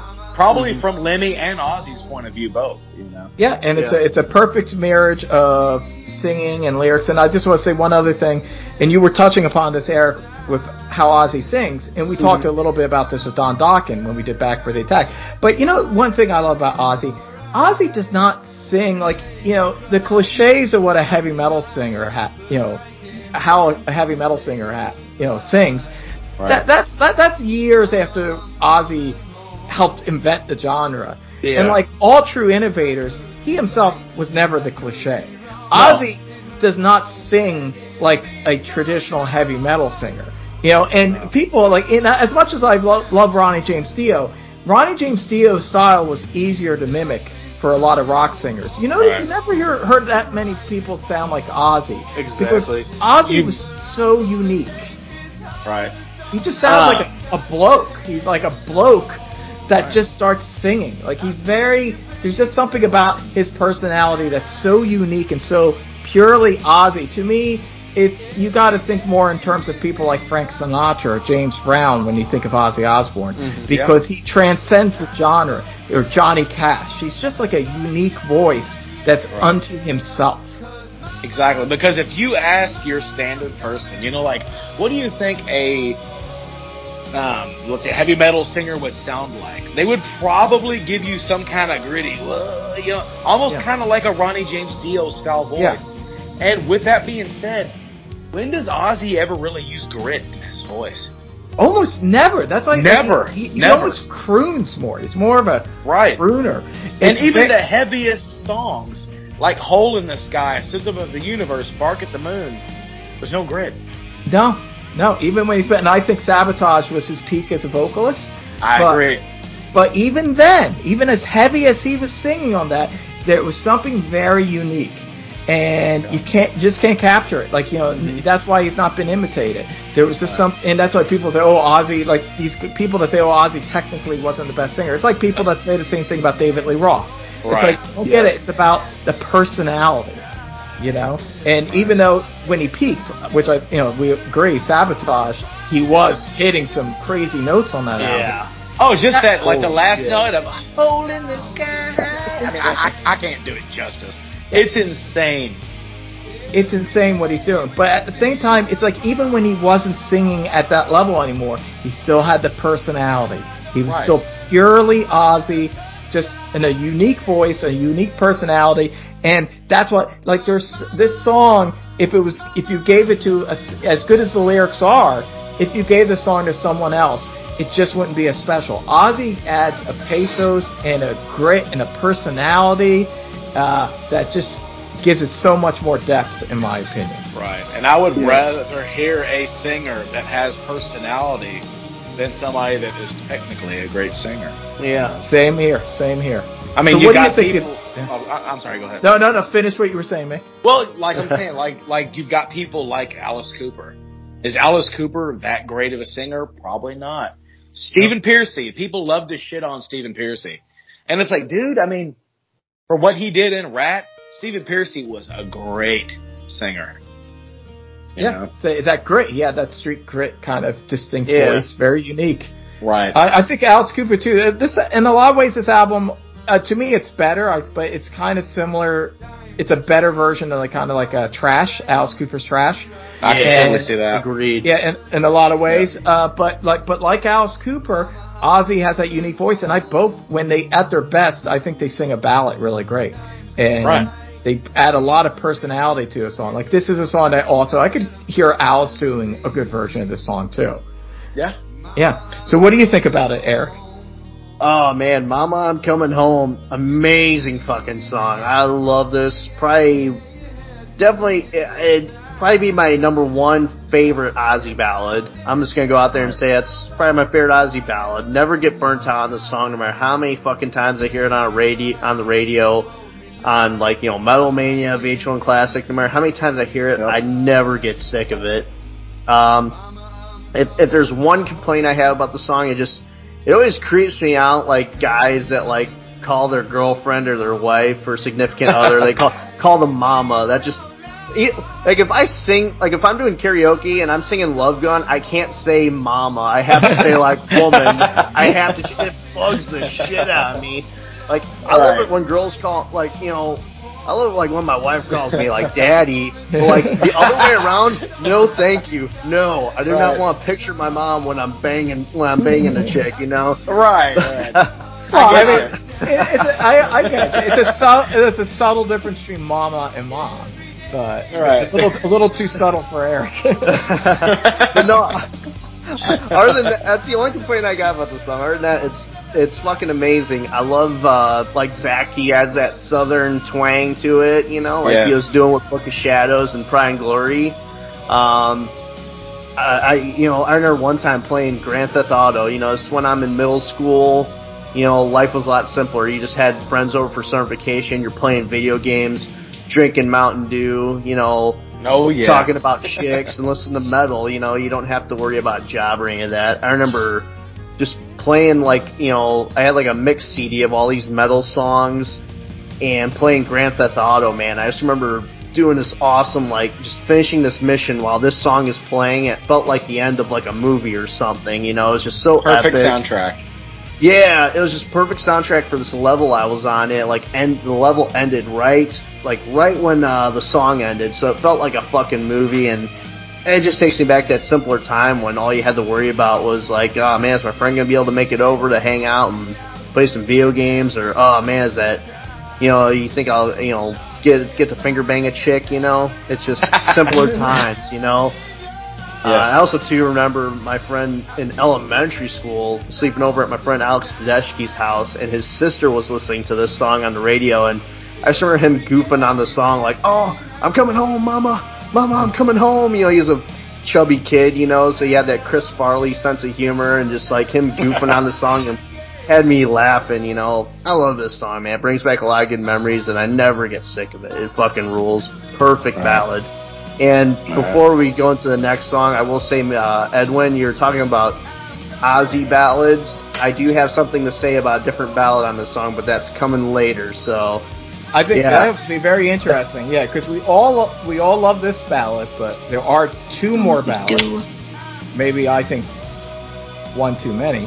But I think, I got different opinions about the two ballads. They're all kind of similar in a way. It seems people are kind of like, there's people with Ozzy ballads are one way or the other about them. So, but there is something I gotta say about a couple of these ballads at the end, but I'll save that for the end. And okay, Edwin, well, you haven't gone first yet. Why don't you take the song Desire first? Okay, Desire. I consider Desire killer filler. Oh, okay. It's a great album track. Obviously not a single, but not a single on this album. If like lesser bands wish they had a song this catchy. Yes. It might have been a single for some other act, but on No More Tears, this is just an album track. I love the guitar's great, the groove of the song. It's really catchy, you know, and that's what I mean. It's killer filler. It's a song where it's really catchy, but even if you don't think it's a single. One thing that really hits me about this song, and I actually wrote this down because I want to recite some of the lyrics here, written by Lemmy. This is another song that Lemmy wrote the lyrics to. Right. These are probably my favorite lyrics on the album. This line, I'm going to quote. Here's the lyrics. I gotta keep rocking, cause it makes me crazy. I love that. It makes me... Wait, just more. It makes me crazy. Who needs to be cool? Life's amazing. Yes! Yeah. Yeah, dude, I felt those lyrics earlier when I was driving. I love that. Life's amazing. It's like, I totally feel you on that. Yeah, and it's just like, and who needs to be cool? It's like, fuck it. Being cool is not worrying about being cool. Right. It's spazzing out, embracing rock and roll, embracing life. Again, kind of like, you know, I don't want to change the world. This is these are life-affirming lyrics. You know, it's more than just desire for, like, you know, sex. It's desire for life. You know, it's a life-affirming song. It's interesting. Obviously, Lemmy was having a good time. Well, hell yeah. He had just moved to L.A. He was living it up, you know. He's living it up. He was probably banging Sharon Osbourne, you know. I mean. He was probably banging good-looking women, too. Right, good-looking women along with Sharon. Ozzy would be, you know, grateful and be like, "Oh, I could take a break. I could go." Raven, please, Lemmy. Let's go. Thank you, Lemmy. Give it a couple more rounds, Lemmy, please. It's just like, it's life affirming and it's rocking, and it's one thing I love about this album. It's like, I guess, you know, it's all No More Tears. It's like, it's not about tears. It's about rocking and rolling and enjoying life. And you can, you know, especially metal. I would say metal for the past, like, over 20 years, kind of from the 90s on. There's this whole idea that you got to go gloomy. Right. Gloomy. And I hate it. And this is Ozzy Osbourne, a fucking guy who was one of the founders of, like, doom metal. Yeah. Right. And he's telling you all, you don't gotta be gloomy, enjoy life. But you know what? That being said, you know, Sabbath, their music was kind of dark and gloomy, but Sabbath's lyrics were never really that. Like, Sabbath's lyrics never really matched that. Yeah, and by the time they got to the mid-70s, they were showing other sides, too. Right. You know, like Sabracadabra and stuff like that. Like, you know, it wasn't all doom and gloom, you know. Right. And, yeah. Like, Sabbath were really, well, I'm just saying, like, Sabbath were really just a bunch of hippies, man. Oh, well, yeah. I mean, Ozzy used to, he threw the hippie symbols. Right, exactly. He didn't do the double horns. He did the double peace sign. And he's always screaming. I always laugh at it because it's so unmetal. But he's always screaming, "I love you. We love you." Yeah. God bless you. It's "We love you" and cocaine. Right. Yeah. Cocaine. It's like, you're supposed to be the Prince of Darkness, man. You know. Yeah, but, you know, like, you ever heard, like, his scratch tracks for, like, Paranoid? He's singing, like, all about peace and love and shit. Right. Geezer has to change the lyrics. It's like, no, mate, we can't be, sound like a bunch of bloody poopsters. We gotta change the lyrics. But, yeah, Ozzy just wants to have a good time. He wants to smash some Guinnesses, eat some pizza, and have fun. Damn, what kind of pizza are we having? I don't know. It's gotta be Chicago deep dish. That's it. Yes. Yeah. I know. None of that Papa John shit, Eric. Yeah, I like to trigger all of our New York friends and be like, "Oh, I'm eating some New York style pizza." Because for me, New York style pizza is just pizza you get anywhere. It's just, there's nothing special about it. It's just fucking pizza. That's because you're from the Midwest. Yes. Like, every time, like, people try and compare Chicago deep dish with New York style pizza, the big selling point they have for New York is like, well, it's cheap. It's like, okay, yeah, you can afford it. That doesn't mean it's better.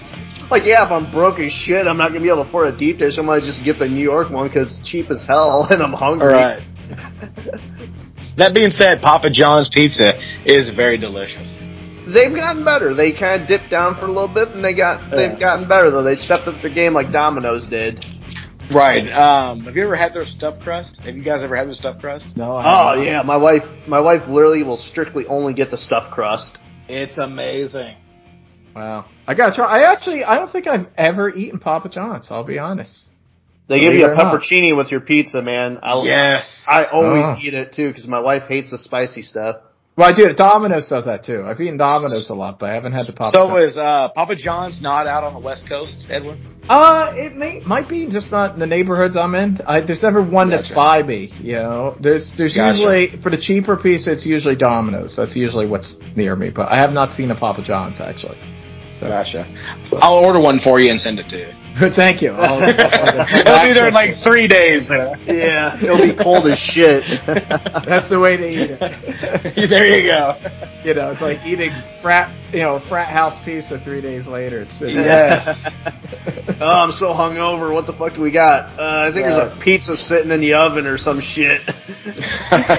So on that, hard as a fucking rock. On that note, there's no segue here because there's no connection. What do you think of Desire, Mick Watkins?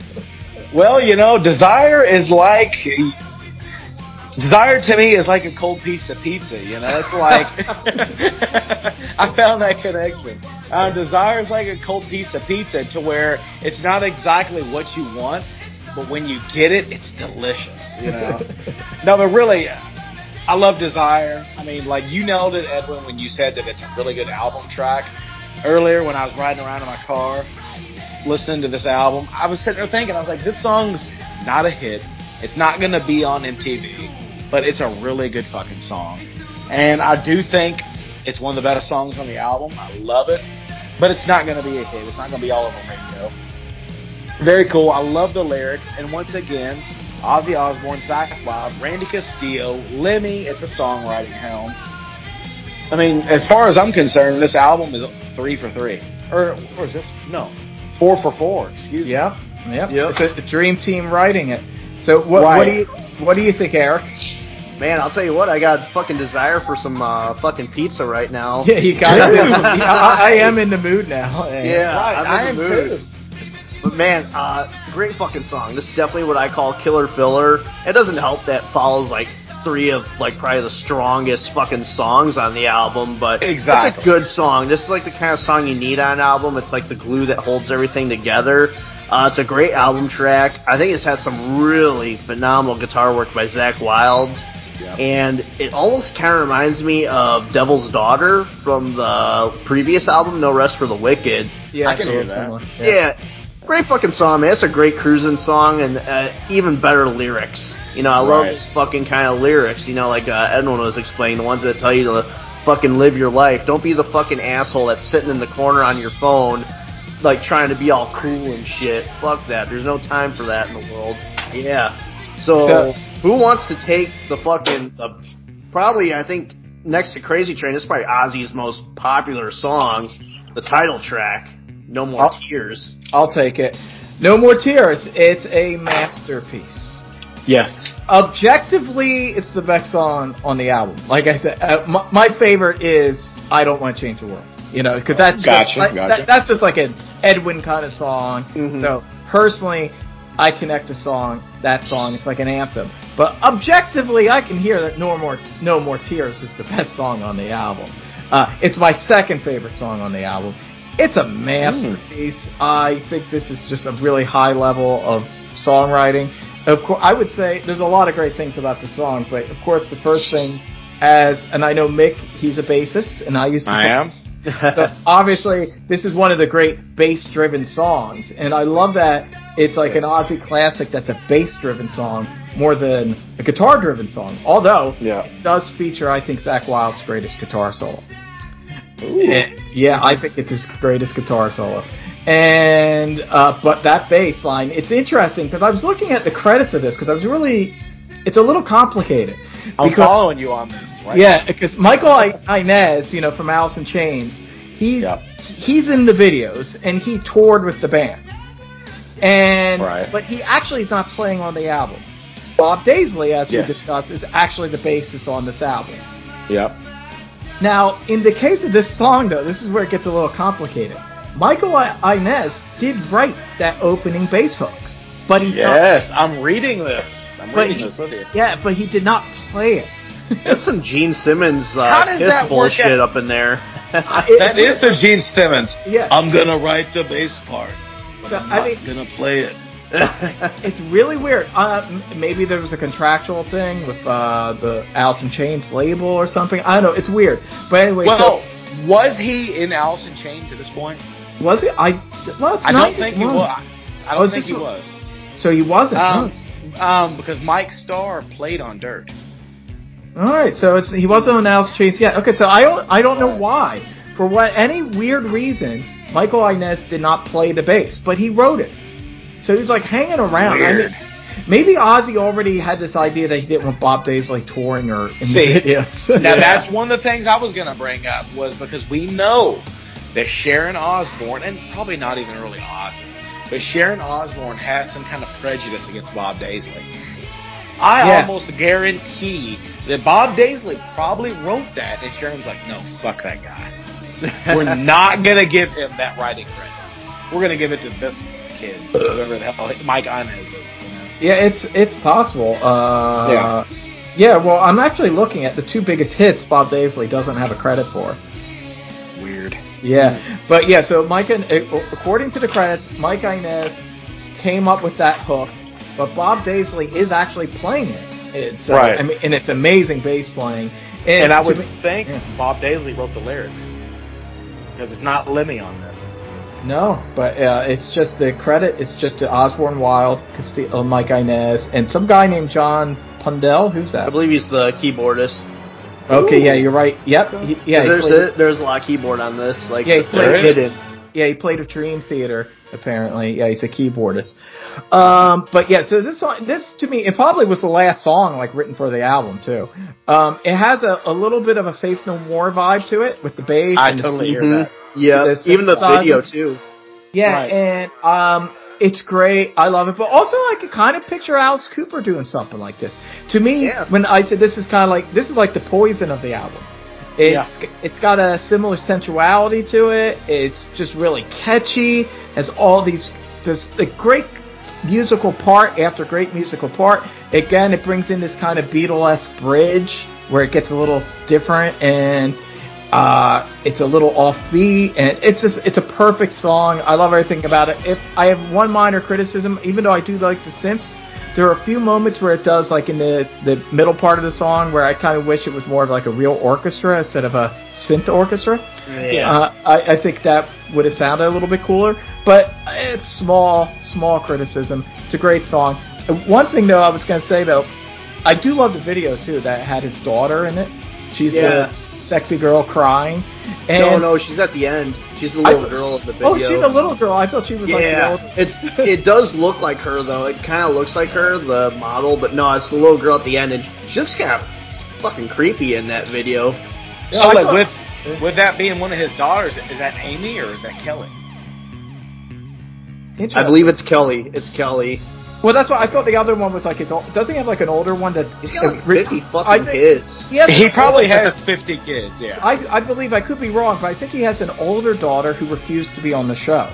Right. That's Amy Osborne. That's who I thought the other girl was. But I don't know. Maybe I'm wrong. Maybe it was still the little girl. Maybe you're right. I don't know. Well, Kelly's got such, like, when you see the child, you'll know it's Kelly because it really just looks like Ozzy. Like, she looks like Ozzy. Yeah. Right, we'll have to check that out. Yeah, I guess we should do our research beforehand. Well, it's the video, it's not the album. All right. Right. I will say one thing. This is the only criticism, and this is like the difference between like the early 90s and the 80s, is if this was in the 80s, this album would have had a much better album cover. Yes. Yeah. The album cover would have been like the video. You would have saw like a sexy girl crying. Right. And then in the tears would be the reflection of an Ozzy, like, sea serpent monster. Right. Well, see, like, that's kind of like bringing up the album cover.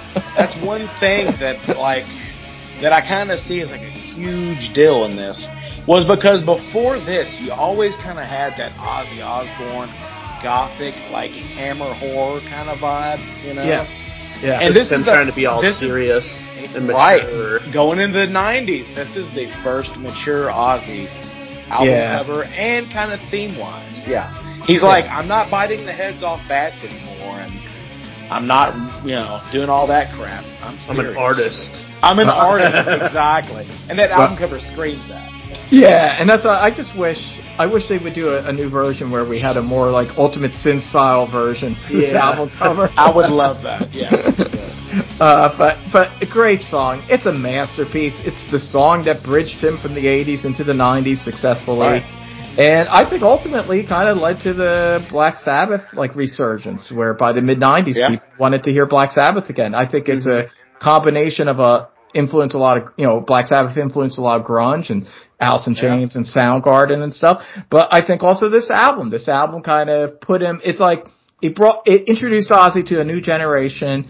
And obviously people are going to do that thing that when they track back to go like, what kind of music did he do before this album? And that's when they discover Black Sabbath. Mm-hmm. So this song and this album, very important and kind of not, it's not really talked about so much anymore. But I think it's very important in terms of, kind of putting Black Sabbath back, under the radar for a whole new generation, And this song was huge. I mean, this song and of course, Mama, I'm Coming Home, they were on MTV all the time. Yes, absolutely. And it's definitely, it was a game changer for Ozzy's career. It brought him into the 90s. It deserved to. It's a great song. It's a classic. It's, I love it. And it kind of represents, this is a song that really represents that period I was talking about earlier. Yeah. That 91 period. Like, this is such a 91 song. Where it's really just, it's interesting, it's innovative, and catchy all at the same time. It's just a great fucking rock and roll song. I love No More Tears. What do you think about it, Eric? Oh man, let me just say, being a child of the 90s, there was no escaping this song, and this is like in the late 90s, there was no escaping the song, so I can't even imagine in like 91 how it was, listening to the radio, listening to rock radio, and how many times the song probably aired. This is probably, I'd go as far as say it's like definitely neck and neck with Crazy Train as Ozzy's most famous song. Yeah. You're either gonna hear Crazy Train or you're gonna hear No More Tears. Great song. It's like the epic that Ozzy, he always has an epic song on his albums, and this is definitely that one. I do feel, and I do love the song, but I do feel it may be a bit overrated. I feel he's done better. I definitely don't think it deserves, as much praise as it gets. I feel he's done way better than this. I agree. But I think it's just, because it's commercially successful, obviously it gets all the credit. Zach, and it's funny, Ed, when you mentioned Zakk Wylde does a really great guitar solo, which I agree. He does a cover of this with Black Label Society, and as much as I love Zakk Wylde and I defend him with all the criticism he gets, and I love Black Label Society, he does a horrible fucking cover of this song. You ever heard it? I actually like that cover. I don't like it. I did not like it, man. What is it on? Is it on? It's a bonus track for the first album. Yeah. Okay, I've never heard this. Yeah, I did not like it. I like it. It's it was also, I think, on an EP separately too, but you can find it now as a bonus track. But I like it because it's so different. It's not like, it's so raw and heavy. It's like very different. It's like him on the guitar. I like it. I don't like it as much as this version, but at least it's different. I like when a cover is like very different from the version. But I like it. I like it. But I like a lot of raw, crazy shit. So it's very raw. But yeah, you should check it out, Mick. I'm curious what Mick thinks of it. Yeah, I'll definitely check it out. I remember in elementary school, talking to this kid, Mike, about Ozzy Osbourne. We were talking about music, and I just remember him being like, "Oh, you remember the song No More Tears by Ozzy?" He's like, "Isn't it weird at the end? You just hear him saying in the bush and in the bush and in the bush." And like, for whatever reason, that was just like a thing. We'd always we'd come up to each other if we were talking, and like one of us just joke around, and be like, "And in the bush and in the bush and in the bush." It's just random shit you do when you're young. But like I said, it's a great song. But I definitely feel it's, as far as the epic Ozzy tracks go, and just his entire, music catalog in general, I feel it's a bit overrated, and I am a bit burnt out on it, but still a great fucking song. So what do you think of it, Mick? I mean, you guys have kind of nailed it, really. I mean, I'll go and what both of you guys said, that I really do think. I mean, it's a great song. It's a classic. I mean, I remember when this album came out, because this was the first Ozzy album that I remember in real time. I mean, I remember when this shit came out, and it's very popular. You could not escape this song. You couldn't escape Mama, I'm Coming Home. It was crazy. MTV, Headbangers Ball. It was really nothing but this shit at the time. But this is a good song. I mean, I love it. It's not a huge favorite of mine, but it's talking about the epics. And talk about all the other greater epics he has. This is not a pimple on the ass of Diary of a Madman. This is not a pimple on the ass of Waiting for Darkness. Agreed. Or, it's stuff like that, or Mr. Crowley or something like that. I mean, it's a good song, and I do love it, and it perfectly encapsulates that 1991, 1992 kind of, like, rock scene, Cool video. And once again, the video just kind of sums that period up, too. I mean, it's a great tune. It's a classic. I love hearing it. I never get tired of it. It's classic Ozzy.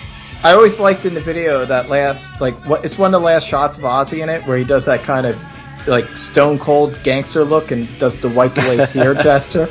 You know what I'm talking about? I always liked that. I always, like, thought that was badass when I was a kid watching that. Right. Yeah. And in this period, Ozzy kind of got that early 90s look.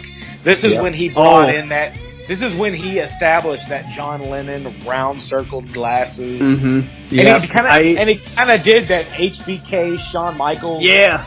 Ponytail. The samurai look. Yeah, I forgot to mention that too because he has that ponytail thing in Mr. Tinker Train and in this video. Right. If I ever find it, I know my mom's got the picture. I actually used to do that with my hair because I love too. Yeah, because I used to be a big Shawn Michaels fan. And I thought and Michael Schenker did it too a couple times. So there's a picture of me playing one of my Jackson V's, like knockoff Jackson V's. I have my hair like that. If I find it, I'll post it on our page. Nice. Yeah. If you were a rock and roll badass in the 90s, you had that fucking hairstyle. Yeah. Tommy Lee and Nikki Sixx both had it in the Don't Go Away Mad video. There you go. Exactly. Yep. The perfect early 90s bridge from hair metal to what happened later. Yeah, right. Exactly. Okay, well, you guys discuss SIN while I take a piss break and try to stretch it out for about 2 minutes. Yeah. Go try our best. I'll be back. So Eric, SIN. I don't know whether to call this SIN or SIN. Do you know what this stands for? I have no clue. Me either. Yeah. Like I kind of want to think it's Sharon is nasty. Ooh, that's good. You know. I was gonna say it stands for Suck Ike's Nuts. Now I don't know who Ike is. What about Sucks Inez Nuts? Like Mike Inez. There you go. All right, you're not gonna let me play bass on this song? Well, you can suck on these nuts. Right, exactly. Because we know damn good well it was Bob Daisley that played on this. You know? Yeah. Yeah. I mean, I think it's a pretty good song. I mean, let's look at the track listing. Mr. Tinker Train, classic. I Don't Want to Change the World, classic. Mama Coming Home, classic. Desire, album track, but classic. No More Tears, classic. I think this is the first track that could kind of be, like what Ian Wadley would confirm. Killer filler, exactly. Yeah, I've noticed this album's very top heavy. They get kind of all the singles, all the big hitters, like up front. Right. And while necessarily these tracks at the second half of the album aren't bad, they're just, they're more album tracks. So I think maybe it could have done better with some rearranging to spread it out a bit. Right. So on the vinyl, this is the first song on side 3 of the vinyl, and this is a double vinyl. Ooh. So do you think that's a good placement for it? I don't think so, man. This is like kind of a more poppier. It's like more of the pop. It's not ballad, but it's more poppier kind of song. This is a song you play if you got your girlfriend with you, or if you got your wife with you, or something.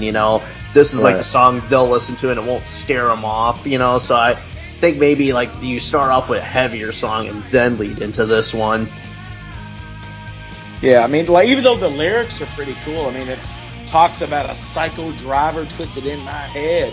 Silence broken, but there's nothing said. It's got some really cool lyrics, but the way the song's written, it is very kind of poppy, and for this album and Ozzy Osbourne's discography, it's kind of disposable a little bit, in my opinion. Yeah. I like the song, actually. I love it a lot. Like I said, it's probably not the song you want to start one of the sides of the album off on, but I love it, man. It's a great, catchy fucking tune. It's got those hooks in it. And, me and Edwin were talking about in the last episode about, Black Sabbath Tear, which basically came out around the same time as this album did. But it's like, man, songs like this are the reason, and although I love Tear, songs like this are the reason Ozzy was really just kicking Black Sabbath's ass at this time.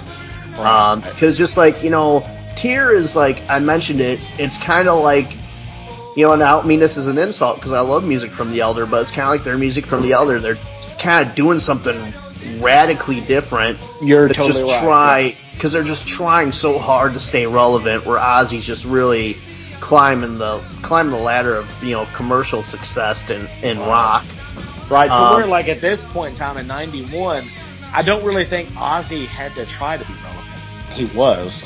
Yeah. Poor Sabbath was fucking clawing, and they had to come up with something. You know what I mean? They were really struggling. Yeah, I think too. I even mentioned it in that tier episode. Sabbath, their biggest problem was too many member changes. Right. When they first replaced Ozzy with Dio, they still had the classic lineup just with Dio as the singer. So it was really looking like they were going to compete. They were going to be like, AC/DC, Back in Black.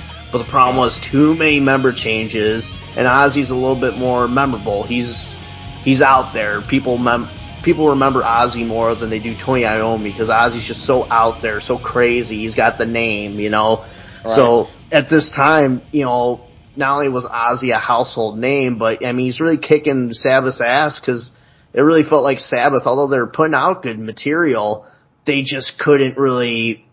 They didn't really have a good formula. They're always trying different things, whereas Ozzy kind of had a good formula down, writing these kick-ass rock songs, but songs with hooks in them, songs that your average rock fan's gonna listen to. And like I said, this is like a song you play like if you're on a date with a chick and you want to play your music, but you don't want to play something that's gonna scare her away. This is a song, like this is a song, back in the day, man. If I was on a date with a girl, I'd put this song on because I knew they would like it, but it's something I'm also gonna enjoy. Right. This is the kind of song you want to put on when you want to rock out, but you still want to get a little stink finger. Yeah, exactly. I've given the stinky finger to this song a lot of times, man.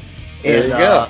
There's some woes in this song, which in our last episode I mentioned the whole thing about Jerusalem, how that's one of the few times I don't like woes in songs.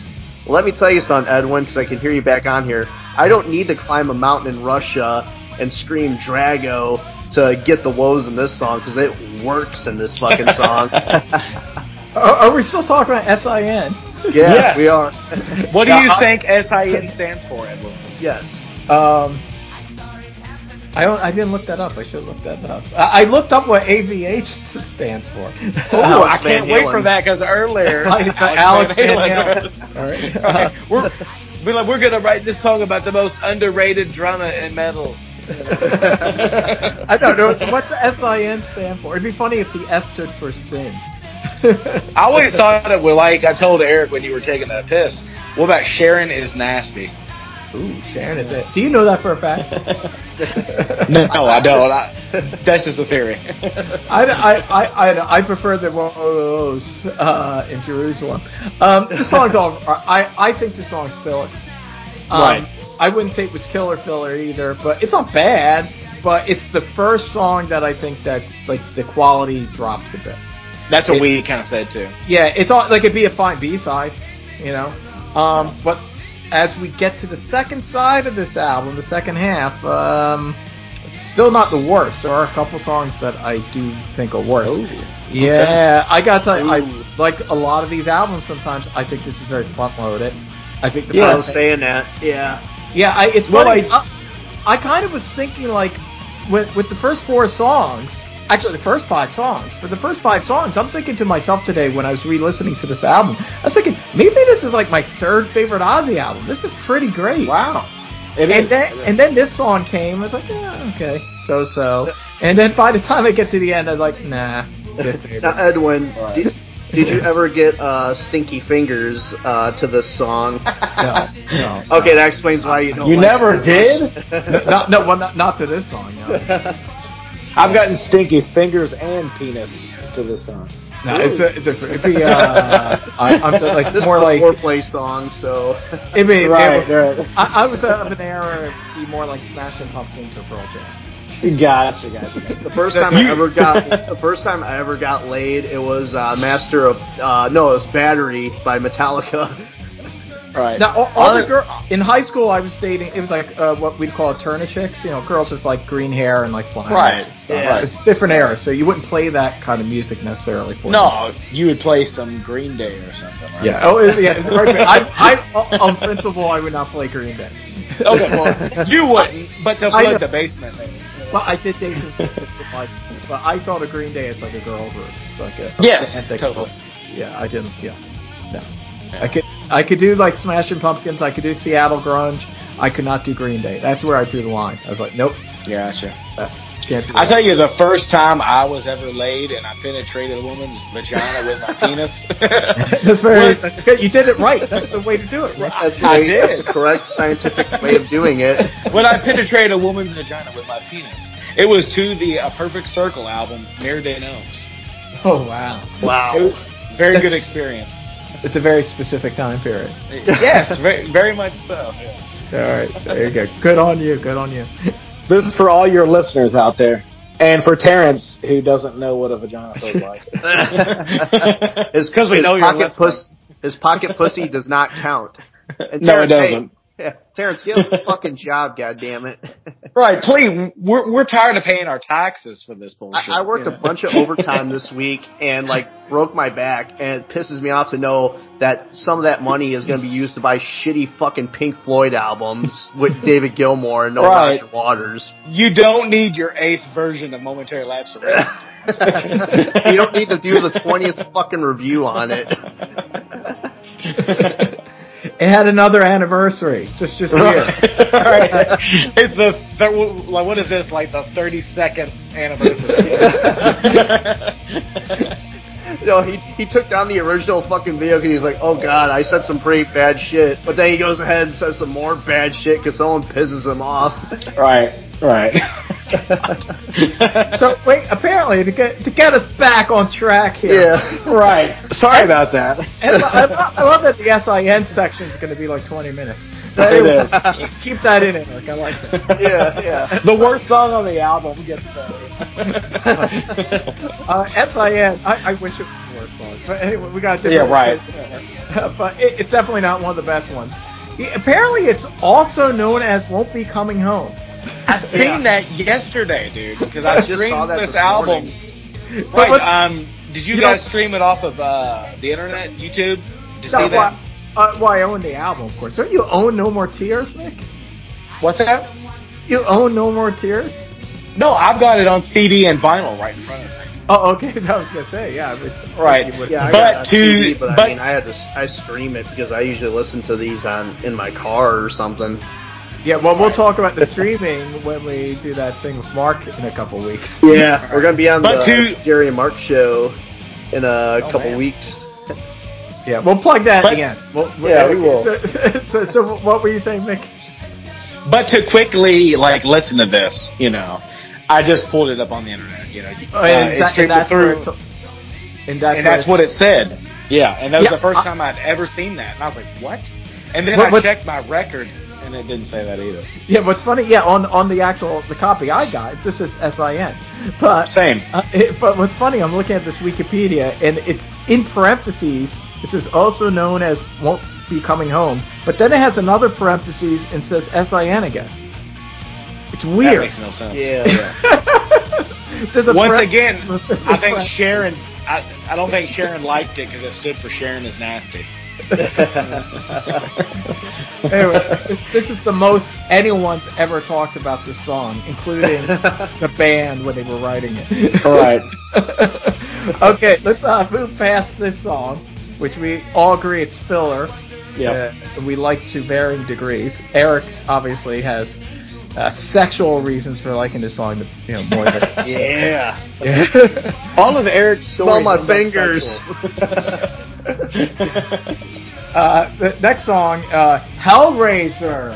Now, this will be an interesting song to discuss for obvious reasons. This is another one famously that Lemmy wrote, and I'll be honest, and I should know this as a Motorhead fan. I don't know when did March or Die come out? Which version came out first? I believe this. Well, fuck, that's a good question. Was it released on March or Die first, or was it released on March or Die like 92? Yeah, you're right, Mick, and I just found out via the Wikipedia, the interweb. Yes. I just found out right now. Yeah, so this is 91. March or Die is 92. I know See, they're close. I was gonna go old school and look at my CD shelf. No, Yeah. I'm cheating. I got the Wikipedia right in front of me. March or Die is 92. Yeah, I knew it was close, but I forget the exact. That's not one of my. I know you like it, Mick. I do. It's my least favorite. Well, I'd say it's my second least favorite Motorhead album.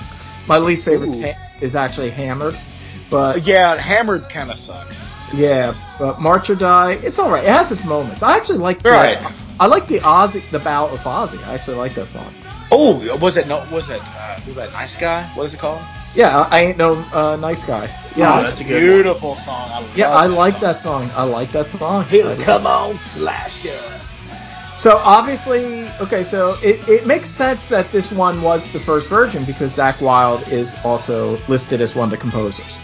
So my guess is musically they did this song, and then again Lemmy came and did the lyrics, but then Lemmy's like, hey mate, could I do this song as well since I wrote the lyrics? And then I guess he wrote that. It also was used for, I believe, Hellraiser 3. Yes. Yeah, and there's that cool tie-in video. And I gotta tell you, it's a little odd. If I had to pick my favorite version of the song, it's probably that new version that combines. Yeah, I love it, dude. Yeah. I love that video too that they have for it, the animated one. Yes. Yeah, very done cool. in that heavy metal animated style.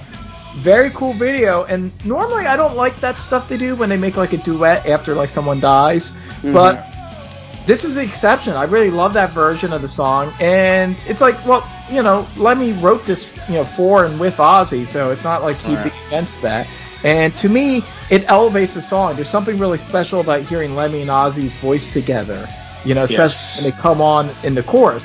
So I feel that is my favorite version of the song, actually. But cool. I would say before that, I'd give this one the edge over the Motorhead one. Yeah, I really love Bob Daisley's bass. It's really good bass line. And as much as I love Lemmy, you know, I just really like, there's a real swing to the bass on this one, and Zack's guitar lines, and it's a really catchy song. It's just a really catchy song. I like it. I mean, to me, I feel that this album should just be a 10-track album. It's got one song more than to me. I can see that. Yeah, it should that the first side should end with No More Tears. Right. To me, S.I.N. should maybe be moved a little bit later on the album, and Hellraiser should open up the second side. You know, so like kind of like Back for the Attack, this album does suffer from the CDH. A little bit, not quite as much as that. Right, I agree. But a little bit, and I definitely feel like Hellraiser should open the second side. Yeah, and it's just a stronger song. It's got a catchy melodic chorus, and it's fun. It's just good, fun, classic melodic metal song. And I dig it. So what do you think, Mick? Oh, dude. Second favorite track on the fucking album. Yeah! Dude, I love it. I love this song. I've always loved this song. I mean, I love Motorhead, dude, but I prefer the Ozzy Osbourne version better. I prefer this version over even the duet version with Lemmy. Wow. Just the song, I'm on the road. What's he say? Let me look at the lyrics. I'm living on the endless road around the world for rock and roll. It's just, man, when Ozzy sings these lyrics, it sounds so sincere. Knowing the guy's history, you know, dude, Ozzy at this point, 1991, he's been doing this for 20 years, 20 plus years, really. He's a seasoned road dog. He's lived the lifestyle. He's kick-started the career of many bands, Motley Crue, Rat. You know, Ozzy's a veteran at this, and just this song right here just kind of encapsulates that lifestyle for him. And you listen to it, and it's not posing. You know that this is sincere shit.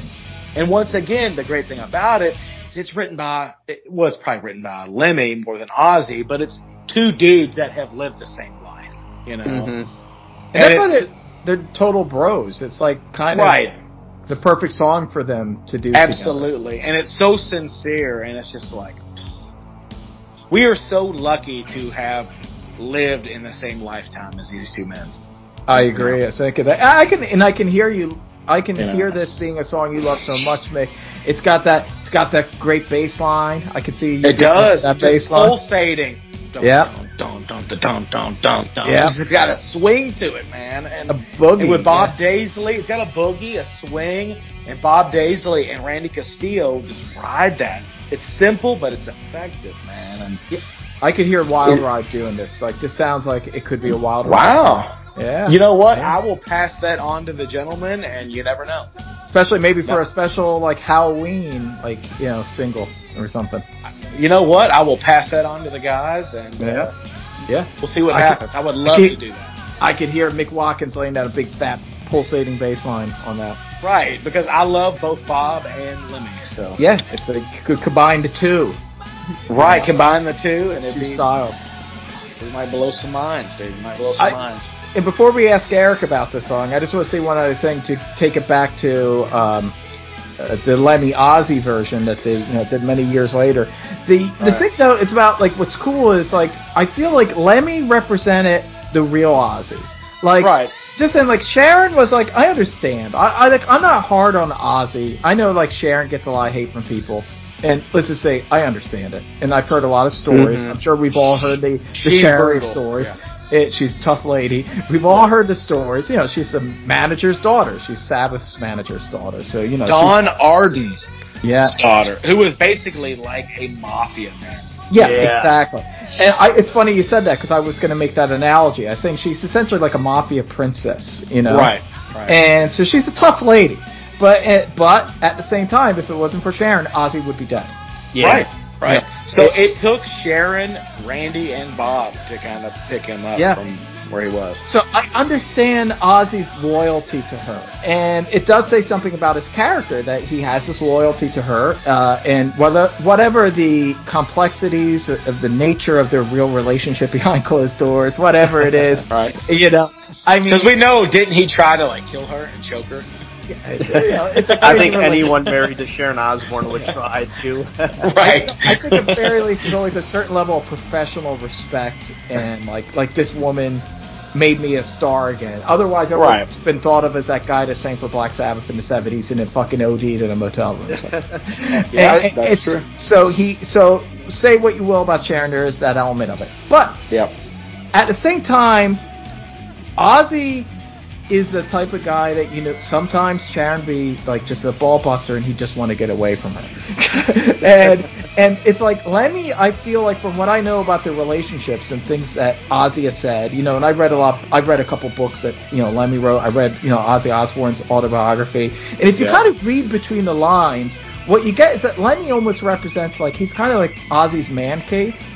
Yeah. Like, when Ozzy like got to get away from Sharon and just like hang out with like Lemmy at the Rainbow or go, you know, ride a tank, you know, or just like kind of just rock out and do something. It's like Lemmy's that perpetual bachelor friend that collects knives and shit. That Ozzy wishes he was. Yeah, but you know, I think there's like two sides to Ozzy. There's a side of Ozzy that likes drinking his like fancy frappuccinos and hanging out with his kids and being a reality TV star. But then there's that grimy guy from Birmingham that wants to go and just rock out with his bloke mate and talk shit about his wife and get drunk and watch like the History Channel drunk with Lemmy.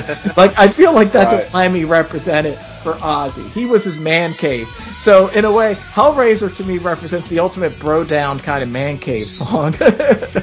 Where these two guys are coming together. It's like Ozzy gets to just be himself and have fun and rock out with Lemmy when Sharon's not looking. You know? That's just the vibe I get. Yeah. So what do you think? Yeah, you go, sir. What were you going to say? Oh, I mean, you pretty much nailed it, man. I mean, that's fucking poetry, what you just said. There you go. So what do you think, Eric? Man, it's a fucking badass song. Now, Edwin, you prefer the version with both of them, and then Mick prefers the Ozzy version, and I prefer the Motorhead version. So wow. I think it's just because I heard the Motorhead version first, and I've always loved that version the best. So it's always kind of one of those things where whichever you hear first is like the version that you kind of stick with. There's really not much else I can say about this song. You guys kind of took the words out of my mouth. Fucking cool song. One thing I will add is me being a wrestling fan. From what I heard, the Road Warriors, or Legion of Doom, whatever you want to call them, there's a period of time when they were wrestling in Japan, they actually used this as their entrance song. So, really? Little factoid for my wrestling fans listening. That's amazing. Yeah. I did not know that, and I'm a huge wrestling fan, as you know. And yeah. And to tie it all together, remember for a short time, Sonny Iron Man was the manager for LOD. Yeah, I fucking love Sonny. Holy shit. And she's like there's like a lot of reviews. She's like a Kiss fan, so I mean that makes her even sexier too. She is, yeah. Oh my god. Oh. So, alright. So, I'll take the next one. Yeah, go for it. Okay. Time After Time. Alright. I don't know, this might be controversial, but here we go. Oh no. Yeah. I know where this is going. I love this song, and it's my favorite ballad Ozzy Osbourne has ever sung. Wow. Yes, I actually did not come to that conclusion until this afternoon. But I did always like this song, but there was something kind of magical about this song today. And let me just say this. The song, it's written just by Ozzy and Zakk Wylde. There's something about this song, it goes back to a little bit what I was saying about the Beatle thing, where I felt that this was the album that was the closest to what if Ozzy could do anything, I feel like this is his most honest album in a lot of ways. Right. And I feel like this is the kind of song that Ozzy always kind of wanted to sing. You know, it's a very kind of Beatle-esque tune. And there's just something very beautiful about the melody, the guitar lines, the singing.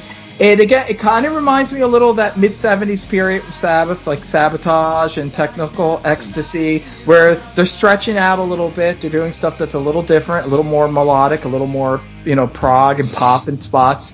And it's like that. I don't feel like he would have even done a song like this in the 80s. Like, he was kind of going back a little to, like, the kind of song he might do from the 70s, now in the early 90s. And the melody and the pathos, and I just think it's a beautiful song. It's very unique. It's just an Ozzy Osbourne ballad. It really doesn't sound like anything anyone else would do, I think. And I even like the video. It's funny because this video is kind of a lost video. I was looking for it on YouTube and I could not find it. Remember he had this video with like midgets and stuff in it? Yeah, and like isn't it in black and white? Yeah, it was like, what was it? I think it was like, I seem to recall it being black, like there was red in it. Like it was red, black. I don't know. I haven't seen it since the 90s, so I don't know. Maybe I'm wrong. Right. Because I have the Ozzy Osbourne, I have the Ozzy DVD box set, kind of, that came out maybe 10 years ago, Memoirs of a Madman, and I'm pretty sure that this is on that. Could you check this out and later on tell me about it? Because I'm curious. Well, I'll look right now. Hang on. Like, I gotta go back to my bedroom. Yeah, because I remember it was weird. Yeah, there were midgets in the video. It was very I love fucking weird. Midgets. It was kind of like the what they call it, or is it the Black Lodge or the Dark Lodge in Twin Peaks? I always forget that Black Lodge.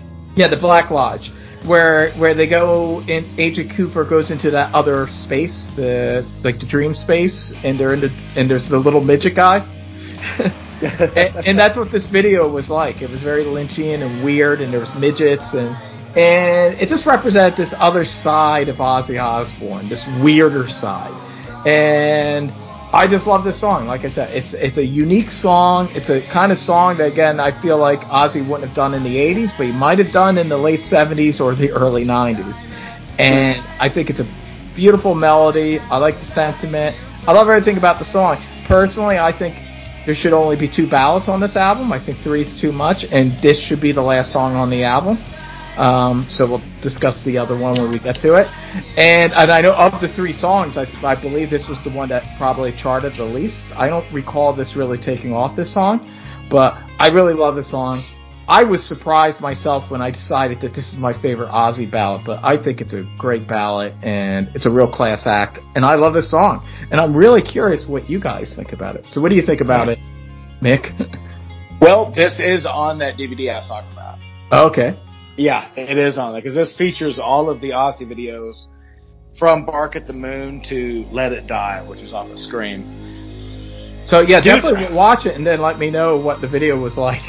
Right, I will do that because I know I've seen it, but it's been a while. But yeah, I love this song. I agree with you. I don't think it's Ozzy's greatest ballad because when you talk about Ozzy's ballads, like, do you all consider let's see, Diary of a Madman? Is that a ballad? I don't consider that a ballad. No, that's like that's like the epic track. Oh, okay, you guys don't. All right, because I was getting ready to say, to me, that is my overall favorite Ozzy Osbourne song.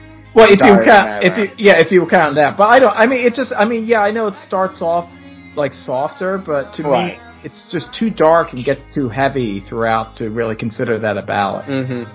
I don't consider like Welcome Home Sanitarium a ballad. Like it's okay. It's an epic. Is Tonight a ballad? Yeah. Okay, and gotcha. I love Tonight. That'd be probably my third favorite ballad of his. Right. I like my favorite, I think, is the Goodbye to Romance where it's just him and Randy without the band. I love that. Oh my god. That's good stuff. I don't like the album version of that, actually. That's actually one of the things. Really? Yeah, I don't like Goodbye to Romance. Wow, okay. Yeah, that's why I think it's got such I used to hate it. It's got such a melancholy, almost kind of like a almost like a sad clown kind of vibe. You know, it's kind of sadistic to me in ways, and I've always loved it. You know? Yeah, it's a little too sad clown. It's like you hear something. It's like something you would hear from what was that show with the guy, like the hitchhiker, or like the Incredible Hulk, where he's hitchhiking. Or he's hitchhiking back at the end credits.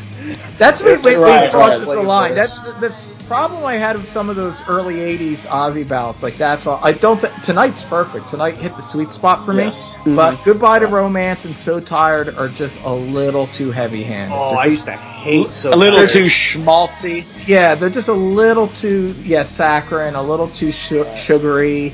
Yeah, it's a little try hard, I think.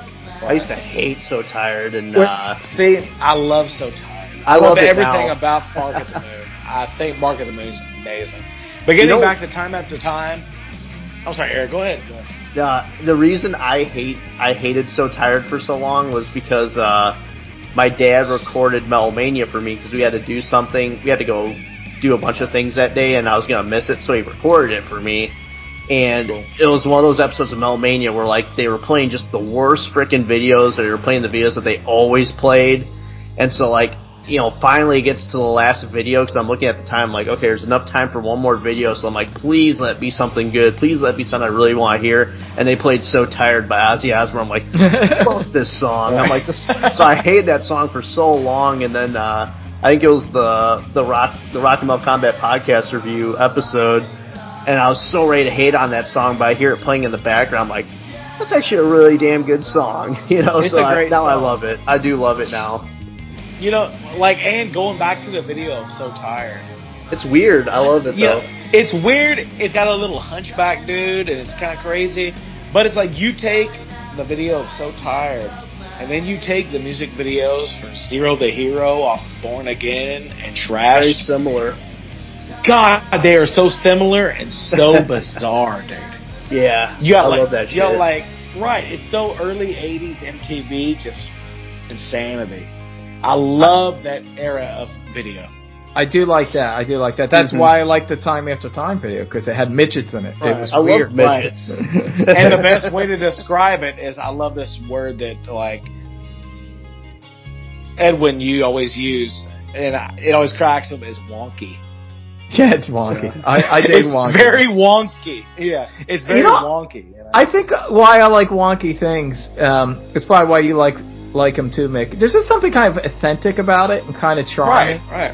It's very just honest and of the time. Yeah, it's not something made from some slick corporate committee. It's like just a bunch of people do something crazy. Some of it works, some of it doesn't, but they're giving it their all. They're trying. Yeah. Exactly. With like the Sabbath videos, they're like, we're gonna get a horse, we're gonna get Hitler and a bottle of ketchup, and a guy in a Dippin' Dots costume.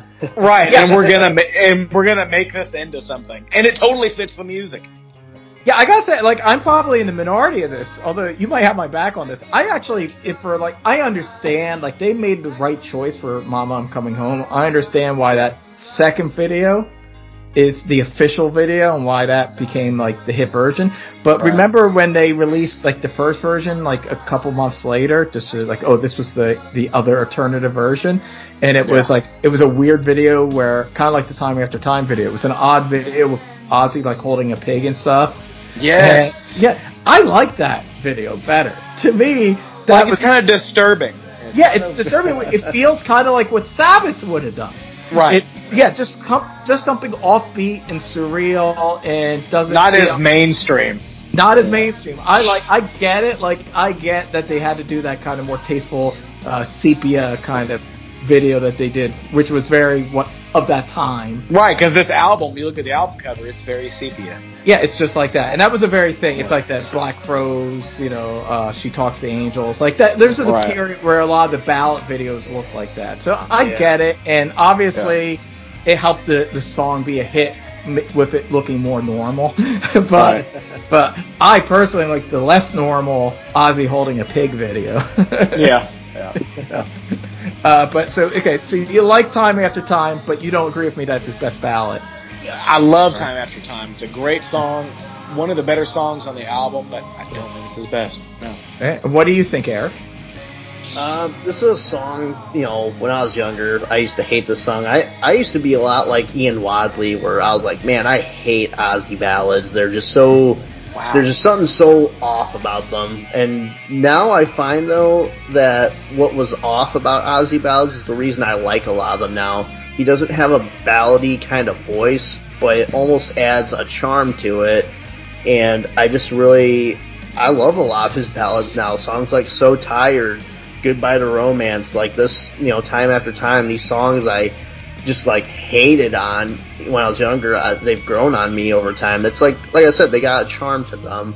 Ozzy doesn't have a ballad type voice. It sounds awkward and weird, but it just works for some reason. I like this song, man. It's, even though in high school this is a song I would have hated, it reminds me of like kind of back in the day, hanging with friends, band practice, chasing girls, playing video games, having fun, man. It just kind of, it's one of those reminiscent kind of songs that makes you think about, being young and all the fun you had, when you were young. I fucking love it. It's a good song. Awesome. As they say, young, dumb, and full of cum. So full of cum. So, next song, Mick, Zombie Stomp. Oh, Zombie Stomp. Okay, so this is written by Ozzy Osbourne, Zakk Wylde, and once again, Randy Castillo. Okay. I don't need no doctor. I kind of put this in with, this is a really cool song, but I kind of put it in with S.I.N., Sharon is Nasty.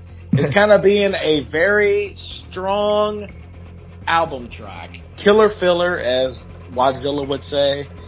Cool song, but yeah, definitely killer filler, it's a good tune, and earlier I was riding around with my son Grayson, and we were listening to this, and we were cruising around doing stuff, and he seemed to really dig this song. Nice. So, right. Okay. But, it's an okay tune for me. It serves its purpose as filler, and supporting the better songs. Yeah. All right, I think it's fine for a child to like this song. So I'll cut Grayson some slack. I don't know if Thank you. This song sucks. I'm sorry. Oh, Jesus. Zombie Stomp. It's the first song on this album. Hey, I thought S.I.N. I wouldn't call killer filler. I just thought it was filler, but I didn't. Okay. But I didn't think it sucked. This song sucks. You just never got fingers to it. No, this is the first. This is when I knew that this album wasn't going to be my third favorite Ozzy album. I understand that. Yeah. Half the songs just a build up. Then they finally get to the song, and I don't know. It sounds like something that was written in 5 minutes. It's hokey. I think it's hokey. Right. Zombie Stomp. Is it wonky? It's not wonky enough. It just fits. It feels. It's not weird enough. It's just kind of lazy, I think. And Gotcha. Alice Cooper would kind of have songs like this sometimes too, where it's Alice Cooper could have made this better. Actually, I think it would have been better if Alice would have made it a little wonkier. He would have done some exactly vaudeville shit during it. And, right. Yeah. Ozzy just doesn't do enough weirdness to make it really shine. I don't know. I just don't like this song. And when we get to the bonus tracks, I will just say right now, one of the bonus tracks I think wipes the floor of this song. I definitely would have preferred that they went with one of these bonus tracks. And then there's one bonus track which is very similar to this song. So I think that sucks too. So when we get to the bonus tracks, one I love, one I think sucks. So there you go. But Zombie Stomp, yeah, I think it sucks. I think it's as the album is here, like I guess as the album is, it's my least favorite song on the album. I think it's lame, but it's not like it's not the worst song that's ever been written. So what do you think, Eric? Let me say, man, the intro drags on way too fucking long. Way too long. I could hear it, like, it'd be perfect if it was a concert and maybe you're like doing crowd participation, but don't include that shit on the album. Trim that shit down. Now that aside, I fucking love this song. If they trimmed down that intro, this could have been a great song. It reminds me of Tribal Dance by Armored Saint. It's got that Latin rhythm in there. I think this is Randy Castillo's best drumming on the fucking album. Yeah, it's just a badass song with a sick, nasty groove. And the title reminds, the last song I was talking about, reminds me of my high school days. Well, this one reminds me of my high school days because goddamn, 2010s, there was like zombie shit everywhere. I remember that redhead who was giving me those painful hand jobs from the last episode. She was all obsessed with zombies, like watching Zombieland, getting some handies, and fucking she had a zombie book. It was like zombies were like fucking everywhere. Where I just got so sick of them, But I love the song. I think it's great. I just think goddamn trim that intro. Go ahead. Did you get a handy while watching Dawn of the Dead, the original? No, that was too old. No? It pisses me off. That's the best zombie movie ever. Oh, for real. It's so fucking good. I agree with that. The original Dawn of the Dead is my favorite zombie movie. Mine too. I like the Italian cut. Oh, man. So why don't we take the next song, called Alex Van Halen, or AVH. I was laughing because I thought the same thing today. I was Me too. Is this Van Halen? But it sounds a little like Aerosmith. So then I was like, is it Aerosmith Van Halen? I don't know. Apparently what it stands for is Aston Villa Highway, which is a Birmingham football team. Ooh, very interesting. From Black Sabbath and also Judas Priest's hometown of Birmingham, England, and Birmingham's like this real working class area of England. And yeah, it's a football team that Ozzy liked from Birmingham. So there you go, Birmingham football team. Who would have fucking known it? I guess I was just reading that the acronym was alcohol, Valium, and hashish. It's possible. Maybe it's like an Lucy in the Sky of Diamonds thing, like where the Beatles lie and say, "Oh no, it's not about acid." It's like obviously it's right. Right. But they said like John Lennon's like I think he says it's just something Julian drew. Like it's that's all it's about. He drew this picture. It's like, sure, John.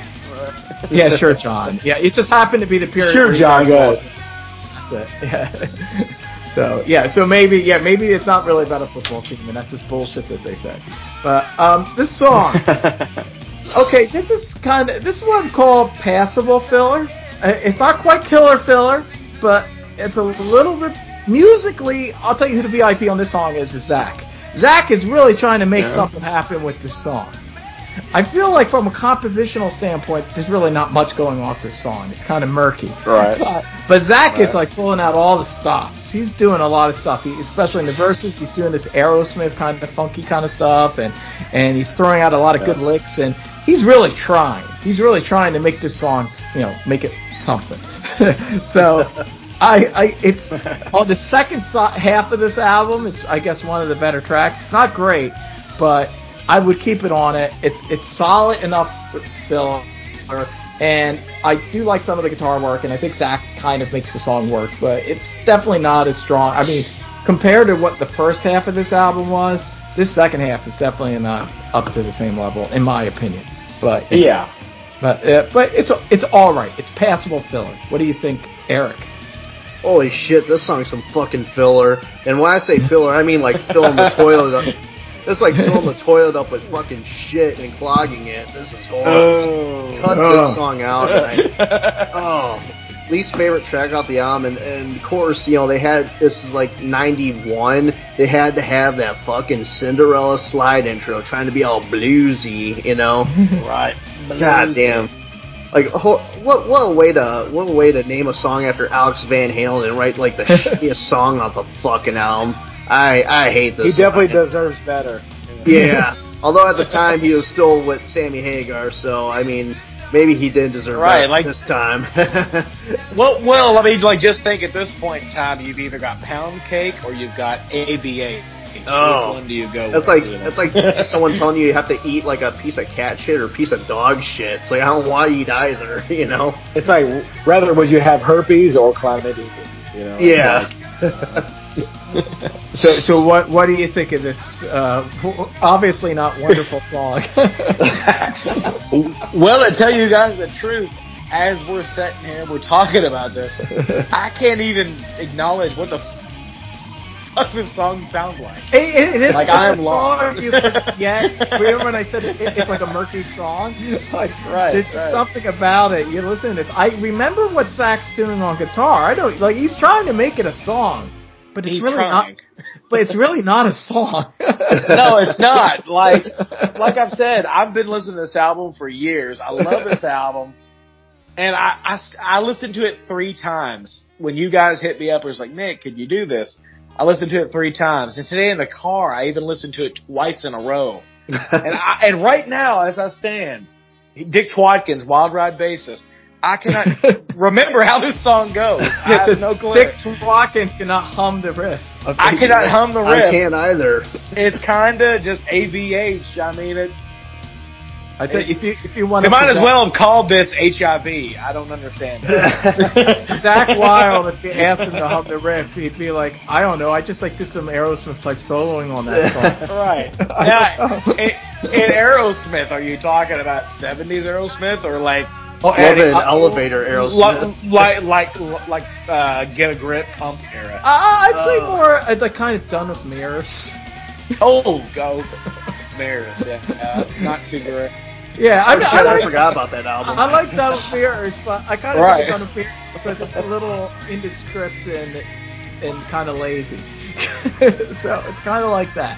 It's lazy Aerosmith. It kind of reminds me of that great Aerosmith song from Done with Mirrors called The Hop. No, it's not as good as The Hop. Who the fuck knows what that's? Okay, you like that song? I like Done with Mirrors, but I could tell you half of that album. Okay. You have to be listening to know what it sounds like. but that's still better than AVH. As we point out, with AVH you can actually be listening to it and still not know what it sounds like. Yeah, it's like Alex Van Halen just deserves better. Yeah. No, I gotta tell you, this might be sacrilege, but I think Pound Cake's much better in this song. I know what Pound Cake sounds like. Yeah. You know what though? I mean, I know fucking Ralph and Ian will probably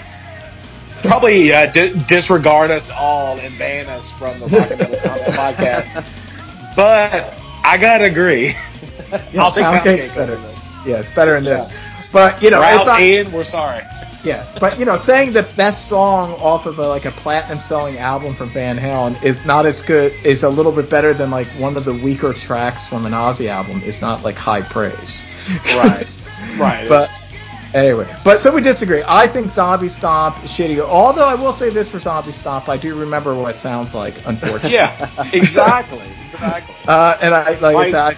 Yeah. So. And so where when you think of HIV, you can't understand what the fuck the song sounds like. So talking about going nowhere, let's talk about The Road to Nowhere. The last song on this album, which I think we could all agree kind of dipped a bit in quality at the very end here. Yeah. Okay, I'll take this song. This is the thing. I don't think in and of itself it's a bad ballad. Like, if you hear it by itself, isolated, like, this is a nice, it's a nice ballad. It's memorable. Like, I remember what it sounds like. It's just that there shouldn't be 3 fucking ballads on an Ozzy album. It's too many. It's just too many. It's like Get a Grip, where there was like 3 ballads on the Aerosmith album. Yeah, he's starting to go into Aerosmith territory here. Yes. And it's not that it's really bad. It's just like, save this for Osmosis. It's just too much. Too many ballads. And if I had to pick, it's my least favorite of the 3 ballads. So I think it's the least interesting of the 3 ballads.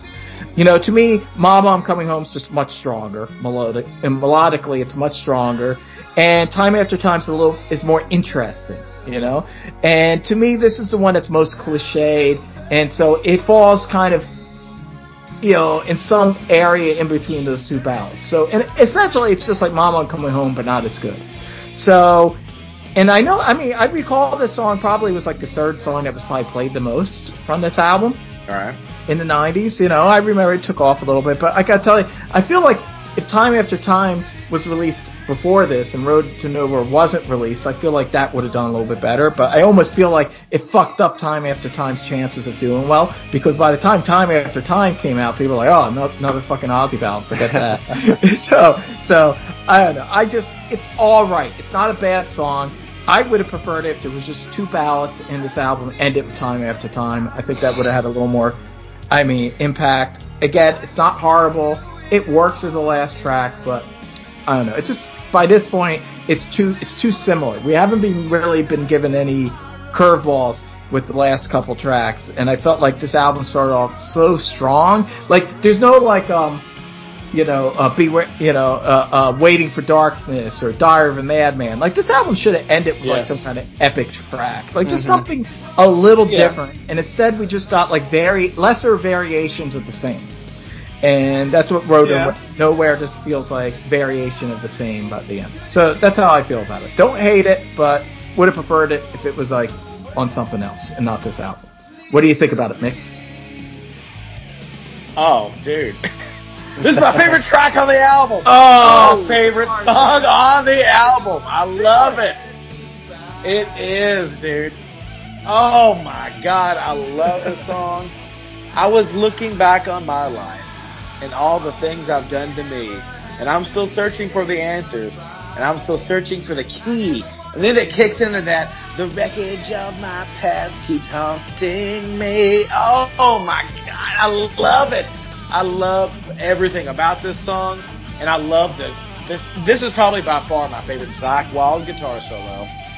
And I love at the end of that solo, he's fucking shredding. And at the end of the solo, the chorus comes back in, and just Zakk hits his high-ass note, and he lets it ring, and Ozzy goes back into that chorus. The wreckage of my past keeps haunting me. Ugh, goosebumps every time, dude. My opinion, the greatest song on this album. Is it the greatest Ozzy? I mean, do you guys consider this a ballad? Yeah, this is a ballad. Totally. Yeah, this is definitely a ballad. Then this is probably my favorite Ozzy ballad. Well, there you go. Nice. Wow. I got to love it. Love it. If this is, like I said, if it was the other way around, maybe if it was Mama on Coming Home and then just this, like, it's just like, I think Time After Time comes first, so I'm still not played out on the ballads by the time that came. So Right. It's just by the time we get to track 11, I'm just like, oh, it's another one of these songs. And like I said, if you took the song separate, like when I listen to the song separately, I can hear that's a really good song. It's a well-written song. It's good ballad. But I almost feel like Osmosis needed this more than No More Times. You know? Right. But it's kind of like, to me, if you watch the video with this song, the video helps it with the impact. Because it's a black and white video, and it's Ozzy sitting there, and he's kind of watching a TV, and he's reflecting on biting the head off the dove and the years of Sabbath, and it's just the impact of the video with the lyrics. It's like Ozzy just summing up his life thus far. Yeah, I haven't seen the video. I haven't seen it. It just hits me right in the heart, dude. I'm like, when Ozzy Osbourne dies, and that's going to be one of the grimmest days in heavy metal history. Yep. this is the song that I will probably go to commemorate him. And it's just, to me, it sums up Ozzy. It's just, this is his message. This is what his life was about. You know? All right. So where do you fall, Eric, with Road to Nowhere? Oh man, I love this song, and this is another one, man. It's another Ozzy ballad, you know. I remember hearing this one on the radio a lot, and I used to hate it. I used to hate it when I was younger, and I looked up the set list from the Ozzy show I saw in 2010, and this was the other song he played from this album. It was "I Don't Want to Change the World," and he put this song. And man, looking back, you know, I went to see that Ozzy show. I was with my dad, and I went to, and also to my my uncle Len, who, you know, unfortunately passed away, man, and, man, just, like, hearing the lyrics to it, and just like you, Mick, it really hit me in the feels. It brought back so many memories of just stuff, and, it's almost to the point where I kind of, like, I'm mad at myself for, you know, seeing him play this song, and, like, not really appreciating it at the time. I was probably at that show thinking, God damn, like, I wish he'd play something different, you know, whereas now I'm like, man, I really wish I could go back in time and kind of embrace it more. And, yeah, you know, I almost got kind of emotional listening to it, because I just, you know, I was thinking about my Uncle Len, man. You know, he was the coolest, man. He was that uncle that, you know, your parents probably didn't want you hanging around too much, because he'd let you get into trouble. You know, we were always talking music, seeing concerts together. He was always letting me fucking drink and smoke weed with him, you know. Yeah, he was a badass, man. You know, I miss him a lot, you know. And, so yeah, that's got a little emotional to listen to it, man. And, glad I got to see Ozzy play it. Just a shame I didn't really appreciate it too much at the time, but I love this song. It's got a soft spot in my heart, man, and, cool way to end this album. Alright, so you two guys made me feel like an asshole. Because I didn't love your ballad that touches your soul. Sorry, Edwin. It's alright. I'm sorry. I mean, just it really does. Just, I mean, it's when you think of Ozzy and his life, this song just encapsulates everything about it. You know, it's just. But it's definitely better than So Tired. So tired. And it's better in Goodbye to So Romance tired. too, I think. I do not like Goodbye to Romance. So. All right. Do you guys think it's better than Tonight? No. I think it's better than Tonight. I think Tonight kicks the song in the balls. Tonight's. I guess that'd be my third favorite Ozzy ballad. So, but this, you know, it's up there. And like I said, I admit I'm just being kind of hard on it, just because it's the third ballad. So I kind of, you know, if there's just so many goddamn, I'm a little burnt out on it. I felt like I already heard that, but you know, you guys got a different connection to it. And let's say if you took SIN and ABH off this album, would you be still as burnt out on it? I might, because it's a third ballad still. Like, that's the thing. I just feel like there shouldn't be three ballads. Like, it doesn't matter how great the fucking ballad is. Like, it's just like there's just too many ballads on this album. Gotcha. So, because most of the time up to this point, Ozzy only had one ballad on an album. Yeah, I think like two's pushing it, but I'll allow it. I'll allow two, but three's is too much. Like I said, I feel like one, whether it's Road to Nowhere or Time After Time, you know, obviously, you know, I like Time After Time a little bit better, but you guys like Road to Nowhere a little bit better, although we all agree that they're decent songs. One of these songs had to go and be saved for like another album, or be used as a like like for a movie or soundtrack, like right. Bill and Ted's Bogus Journey. Who knows? Just something, you know. This would have been a great track for Bill and Ted's Bogus Journey. I agree. Yeah, like just something like that. I just don't think there should be three similar kind of ballads on this album. You know, and bringing up Bill and Ted's Bogus Journey, that's funny you bring that up, because at the top of the 4.5 hours we've been doing this, Edwin, when you brought up the beginning of the 90s and how it was like a smorgasbord of different styles, the number one thing that comes to my mind is that soundtrack. Because it's got Faith No More, Megadeth, Kiss, Winger. It's such a this is the early 90s. And it's got the one rap song. Right, and here's all this music that is relevant. You know, it's funny that you said that because I was thinking the same thing about the soundtracks. Like, think of the Last Action Hero soundtrack. Same. Yeah. AC/DC's on that. Big Guns. It's AC/DC. It's Aerosmith. It's Queensryche. It's Alice in Chains. It's Megadeth. Right. You know, all on the same album. Like, to me, like, what fucking, that's the period. Like, listen to that. You got Megadeth and Alice in Chains and AC/DC, Queensryche, all on the same soundtrack. Like, you know, that's, like, music, there was so much going on, you know, and then they streamlined it, put in little boxes. Diversity had hit. Yeah, they were allowing all this stuff to happen, you know? And, yeah, I love the soundtracks from the early 90s are awesome. They are. Yeah. And also, like, Point Break with fucking Rat. What's that song? Nobody Rides for Free, and that's probably my second favorite Rat song. That's a great song, dude. Yeah. So, do you want to discuss the two, which I only found out about these bonus tracks a couple hours ago, because Eric told me about it, because my version doesn't have the bonus tracks. I don't know them. I don't know them at all. I'm gonna review both of them really quick. First one, the intro reminds me of Crazy Babies, because subconsciously I think I want to hear a good Ozzy Osbourne song. It's called Don't Blame Me. Yeah, no wonder this song was left off the fucking album. And the next one's called Party with Animals. I've heard that. It's a fucking Ozzy song. It's kind of dumb and cheesy, but it does have Ozzy making gorilla noises, which is the only part I like in it. Yeah, that's my opinion on those two songs. Well, I'm going to give an opinion. I disagree with you on Don't Blame Me. And I'd be curious to get your opinion of it, Mick. I think Mick might like it. I love Don't Blame Me. I honestly can't say nothing about it because I don't really know it. It's like AVH, but with actual memorable hooks and melodies. Like, I only heard it one time, and I remember it more than AVH. Great guitar work from Zach. Has kind of an Aerosmith groove, kind of funky and heavy at the same time. To me, it definitely should have squeezed out a couple of the songs that were on this album. I think it's better. Okay. Now, Party with the Animals is horrible. It's like it's terrible. It's just horrible. Yeah. Actually, I might say it's worse than Zombie Stomp even. It's really stupid. Good, you know, yeah. I'm glad you said that. Because I actually like the title. I know Party with the Animals. That could be fun.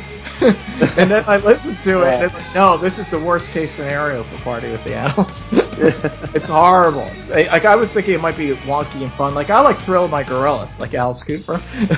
Love it. I thought it might be like a fun, wonky song like that, but no, it's really shitty. It's not a good song at all, and it's horrible song, horrible. So that's that. Yeah, that's no more years.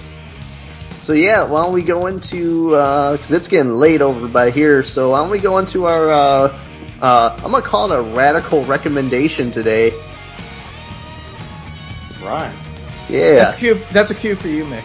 Yeah, that's a cue for you. You're the guy that does the radical record reviews. Radical rockin' record reviews. You know, it's such a tongue twister. I'm totally not prepared for this. But you know what? The first album that came to my mind is, I mean, you gotta give it up for the man on the album. They got a lot of songwriting credits. Randy Castillo, and it is the T-shirt that I'm wearing today. Ooh. If you slept on it, and I know Ian Wadley likes to joke on this album a lot, and I totally disagree with you, Wadzilla. I think you're full of shit. But Motley Crue, New Tattoo. I think it's a great album. It's got some stupid songs on it. Some of the lyrics are very juvenile, even for Motley Crue standards. But for what it is, I think it's a very strong return to form album for them. So check it out. From the year 2000, Motley Crue, New Tattoo. The song Hell on High Hills is my favorite Motley song ever. Mick, I love you, brother, but goddamn, is that the album with First Band on the fucking Moon on there? It is. Oh, and I'll tell you what, those lyrics are awful, but if you take away the lyrics, the music is really cool. Who the fuck's gonna send 4 wife beaters into space where they're gonna snort tang? God damn it. Only Motley Crue would. That's actually a smart idea. Let's send Motley Crue to fucking space. God damn it. Alright. We'll keep horrible lyrics. Horrible lyrics, but the music, if they could have written better lyrics for that, it would have been a better song. Yes. Oh, God. Check it out. Just listen to Hell on High Hills. Listen to that tasty Mick Mars guitar solo. Tell me that's not good shit. Wait a minute. Wait, Mick Mars plays guitar on there? I thought it was DJ Ashba. No, that was later on. That was later on. Okay. Edwin, what do you pick? Well, people should also, as always, check out Mick's YouTube channel and also his band Wild Ride. Awesome Thank band. you, Edwin. Check it out. Great stuff. You know what the great thing about Wild Ride is? They don't have a song called First Band on the fucking Moon. No, we do not. We do not. Yeah. I'm going to recommend something, going back with this theme of the early 90s and talking about like an album that really is just of that time where things were crossing over, and it kind of goes back to the Pearl Jam thing a little bit too. As some of you might know, before Pearl Jam, Jeff Ament and Stone Gossard were part of a band called Mother Love Bone. Mother Love Bone is actually a band that I think it's possible that if you hate Pearl Jam, you could actually like Mother Love Bone. They're I don't know if either of you have ever listened much to their stuff. I've heard them because back in the early days of Comcast, I used to listen to Music Choice a lot, and one of the stations I listened to, they played Mother Love Bone like constantly. So they are pretty good, man. I still need to kind of dive deeper into their music, but from what I've heard, they're not bad. They're pretty good. They only have one album and an EP. And the album, this is what I'm recommending, is their 1990 album Apple, which was their debut. And they're kind of like, they are like this missing link. They're pretty much like the bridge between hair metal and grunge. And in a way, they were kind of like the Seattle Guns N' Roses. Yeah. They kind of had this bridge of these influences. Obvious classic rock influences, obvious, like, listen to Aerosmith and stuff like that. But doing it in a kind of a different flavor, in a more kind of West Coast way. Yeah. And their original singer, the one who died, Andrew Wood, very good singer, kind of did that kind of funky kind of voice that like Axl Rose did, sometimes, like Mr. Brownstone. Like that very specifically 1990 kind of way of singing. And, I really love this album. I feel that there was a song on the single soundtrack, Crown of Thorns is on it, which I think is a beautiful rock ballad, a little Zeppelin-esque. You hear a lot of Zeppelin influence with the band as well. And I think they're a really cool band, and they represent the spirit. Like, they were supposed to be the big band that crossed over, they were like really supposed to be the band, not Nirvana, not Pearl Jam, not Alice in Chains. But Andrew Wood had a heroin overdose. And he's the inspiration for the Alice in Chains song Wood. Nice. It's inspired by Andrew Wood. I did not know that. Yeah, so he was this tragic guy that literally, this is the thing, this guy had a heroin overdose literally weeks before this album came out. Wow. Damn. So it came, like, this album was released like DOA, like they didn't have a singer to promote it. Like, and so they couldn't do videos, they couldn't tour with it. So this album just died quickly. And then they got Eddie Vedder and they did Temple of the Dog. And that's actually how Pearl Jam, like, that was how Pearl Jam formed. A lot of people didn't realize that because that album didn't break until after Pearl Jam broke. Yeah. But Temple of the Dog actually came out before 10. And so that's how Stone Gossard and Jeff Ament kind of came together with Eddie Vedder, and then Pearl Jam kind of came out of the ashes. But like Pearl Jam, like 10, like that would have been like Mother Love Bone's like second album, and maybe that would have been the thing that broke. And you can kind of hear, I would say, like a song like Even Flow, like if like Even Flow is kind of the closest you can get to kind of what Mother Love Bone kind of sounded like that side of Pearl Jam, the side that was a little funkier, more Aerosmith kind of influence. And so it's that kind of music, like, so gotcha. I don't know how much you would like it, but I do think you'd prefer to Pearl Jam. They're a little less self-righteous, they're a little sexier, they're a little funkier. It's like I said, they're that missing link. They're that missing link that you could be into Guns N' Roses and like LA Guns and stuff, or you could be into Pearl Jam and Soundgarden and stuff, and yet both groups could kind of like Mother Love Bone. To me, they're kind of that bridge where they kind of bridge those two. They bridge the rock divide of the early 90s. So if that sounds appealing to you, I would recommend Mother Love Bone's Apple. Nice. I will definitely check that out. I'm going to have to go with, I've been in, especially after Dr. Fuck's video, Dream Police video, I've been on a huge Cheap Trick kick. And the one I'm going to go with is the one that was produced by none other than George Martin, who produced the Beatles, the album All Shook Up. I fucking love that album. You know, Stop This Game, Just Got Back, Can't Stop It But I'm Gonna Try, just fucking awesome. I even love the last song, the Who Da King, where it's just a bunch of weird tribal drums and shit. I love it. And it's so Beatles-esque, like, you can hear George Martin's influence all over that album. So that's definitely one I'd like everyone to check out. You know, check out Cheap Trick in general. I'll tell you, a great song on that album is World's Greatest Lover. Yeah, and that's probably the most Beatles-esque sounding song. I was going to say, talk about Beatles, man. That song is straight up Beatles. I love that. Actually, my two favorite songs on the album, you both mentioned Can't Stop It, But Gotta Try, and World's Greatest Lover. World's Greatest Lover. Yeah, they're my two favorite songs on it. I love the album. I'm not with you on that last track, the Hootie King or whatever it's called. But the rest of the album's great. It is a great album. I mean, yeah, everyone should just listen to Cheap Trick. Period. I agree. Yep. Cheap Trick is a band that I would love to review and talk about with you guys eventually. You know? Oh yeah. Well, we'll definitely do that. You know, we'll do that. I think it's a good summertime review. We'll do. Absolutely. Cheap Trick is summer.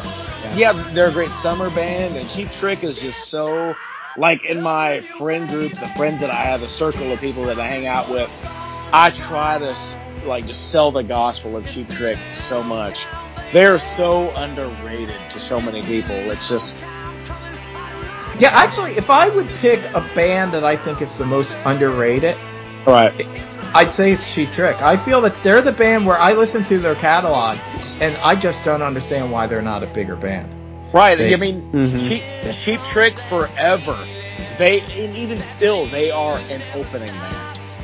And when they do their own headlining gigs, it's like they practically played on the grand scheme of things, they played a nobody. Yeah. Like, I love the Ramones, but I kind of get why the Ramones aren't as big as they should have been.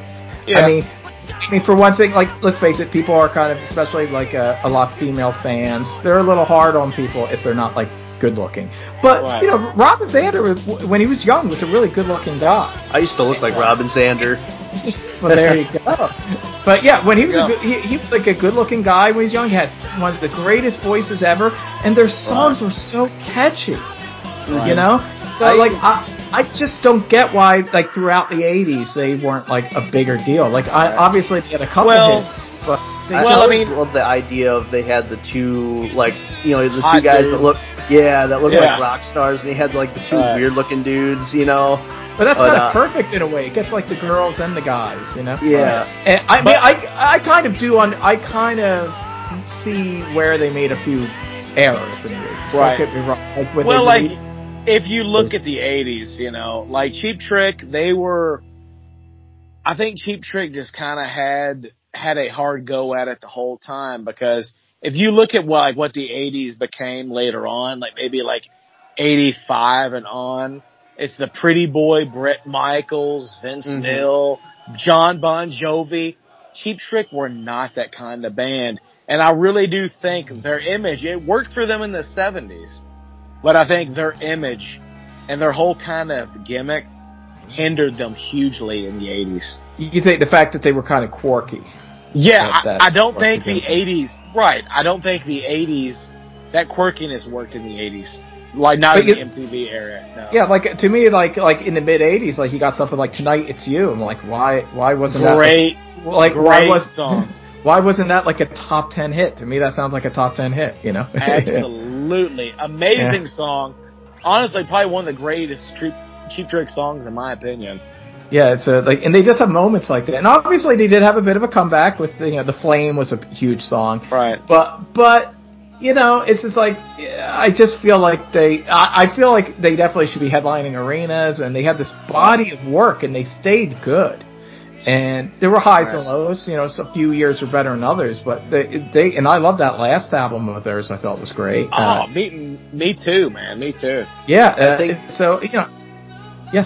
And I love what they did in the 90s, you know, Woke Up with Monster in the 97. I know we disagree on the 97 album, Nick, but we both love Woke Up with Monster. I think Woke Up With a Monster is, like, if you look at the whole grand scheme of their things, and maybe I'm spoiling my Cheap Trick ranking video, but I think Woke Up With a Monster is probably the best thing since their 70s peak. Yeah, because that'd actually be a good album for us to review. Maybe we'll do that. So don't say too much about that. But I guess we're all on the same page. Cheap Trick's awesome. More people should listen to them. I think too, before we head off, I think my opinion was, like Ralph said, overexposure. Because I think, Budokan blew up and they're everywhere. And I feel like it always goes one of two ways. You're either overexposed and people just jump on the bandwagon and you're just good. Or some people, they're overexposed, become too popular, and it has the reverse effect and people just, there's a backlash. People just turn on you. Yeah. I feel it goes one of two ways, and unfortunately they got the shit end of the stick, sadly. And people just probably got sick of Cheap Trick to the point where, Fast Times at Ridgemont High, they're kind of being like the butt of the joke, But, that's Yeah.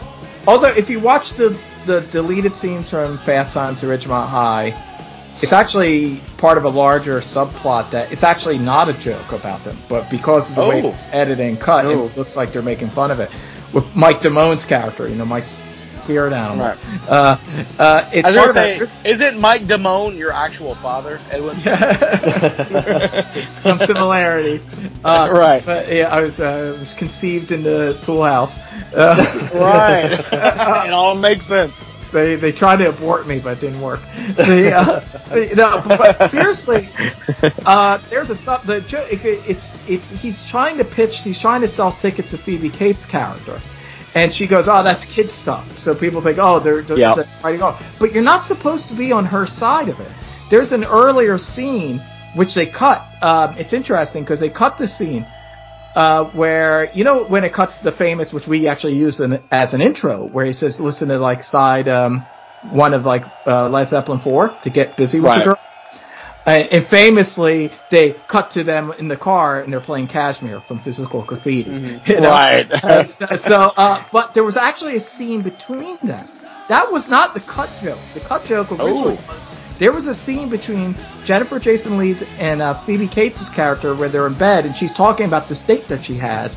And Phoebe Cates there's a subplot, I don't know if you remember, where she's dating some college guy that you never see. Right. He's more mature. I'm dating a college guy. I wouldn't date a teen guy. And so Phoebe Cates almost makes it think that he's not real. Like she's just bullshitting. Yeah, or he just, like, slept with her and she's making more out of it than it is, Right. And she like says, so they're having this conversation in this cut scene, this deleted scene, and Phoebe Cates' character goes, "Oh my God, I can't believe you're dating a high school boy." Well, whatever. He's probably still in his Led Zeppelin phase. And then it was gonna cut to him in the car playing Kashmir. And that was the joke. So the joke kind of changed, so they deleted it. But when you see that, you understand that there was this motif going where Phoebe Cates was kind of like thinking rock music and classic rock was like kid stuff. But what happens at the end with her character? At the end, her college guy breaks up with her from a letter or something, and she's crying, and it's like, oh, you're not the mature one. So I feel like the message of that is like saying, don't grow up too fast, don't act like you're not, you're like too cool for high school kids, because then you might get your heart, broken by a college guy. So and obviously Cameron Crowe was a big, classic rock, music fan. Right. So I don't think it was meant to be mocking Cheap Trick. I do agree that with the way the film's cut, that's how probably early 80s audiences perceived that scene. But I do not think that was Cameron Crowe's intention. I think he generally liked Cheap Trick. There was also, a deleted scene in the mall where Mike Damone is talking about how no one listens to Aerosmith anymore. Really? Yeah, it's on YouTube.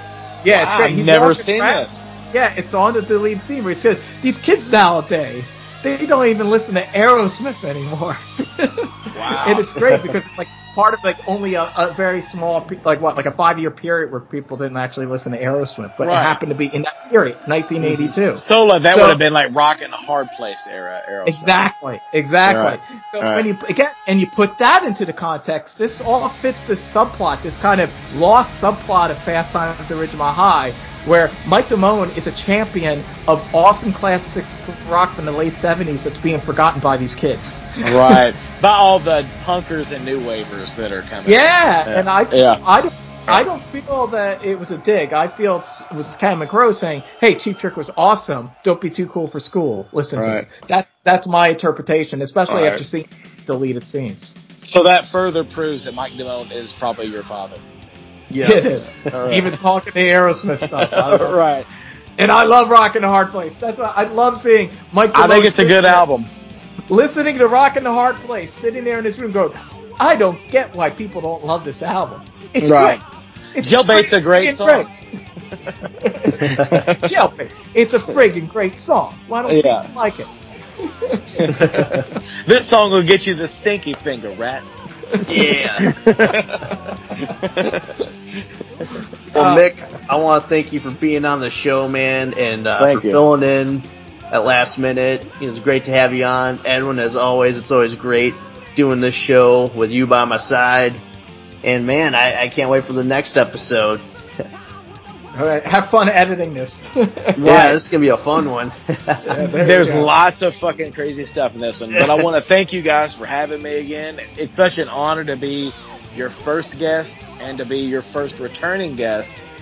And, I mean, you guys are now my favorite podcast. And I'm rooting for you guys all the way. And anytime you guys need me, just shine the signal in the heart of the city. We will do that. We will sign the Mick Watkins Bat single. There you go.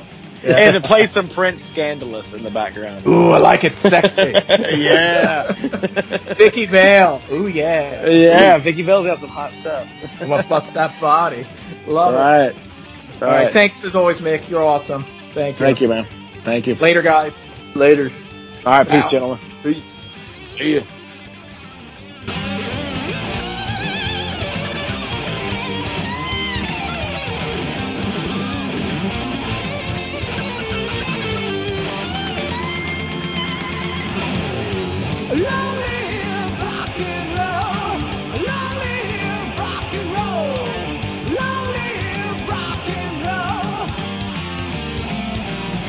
If you sounded the same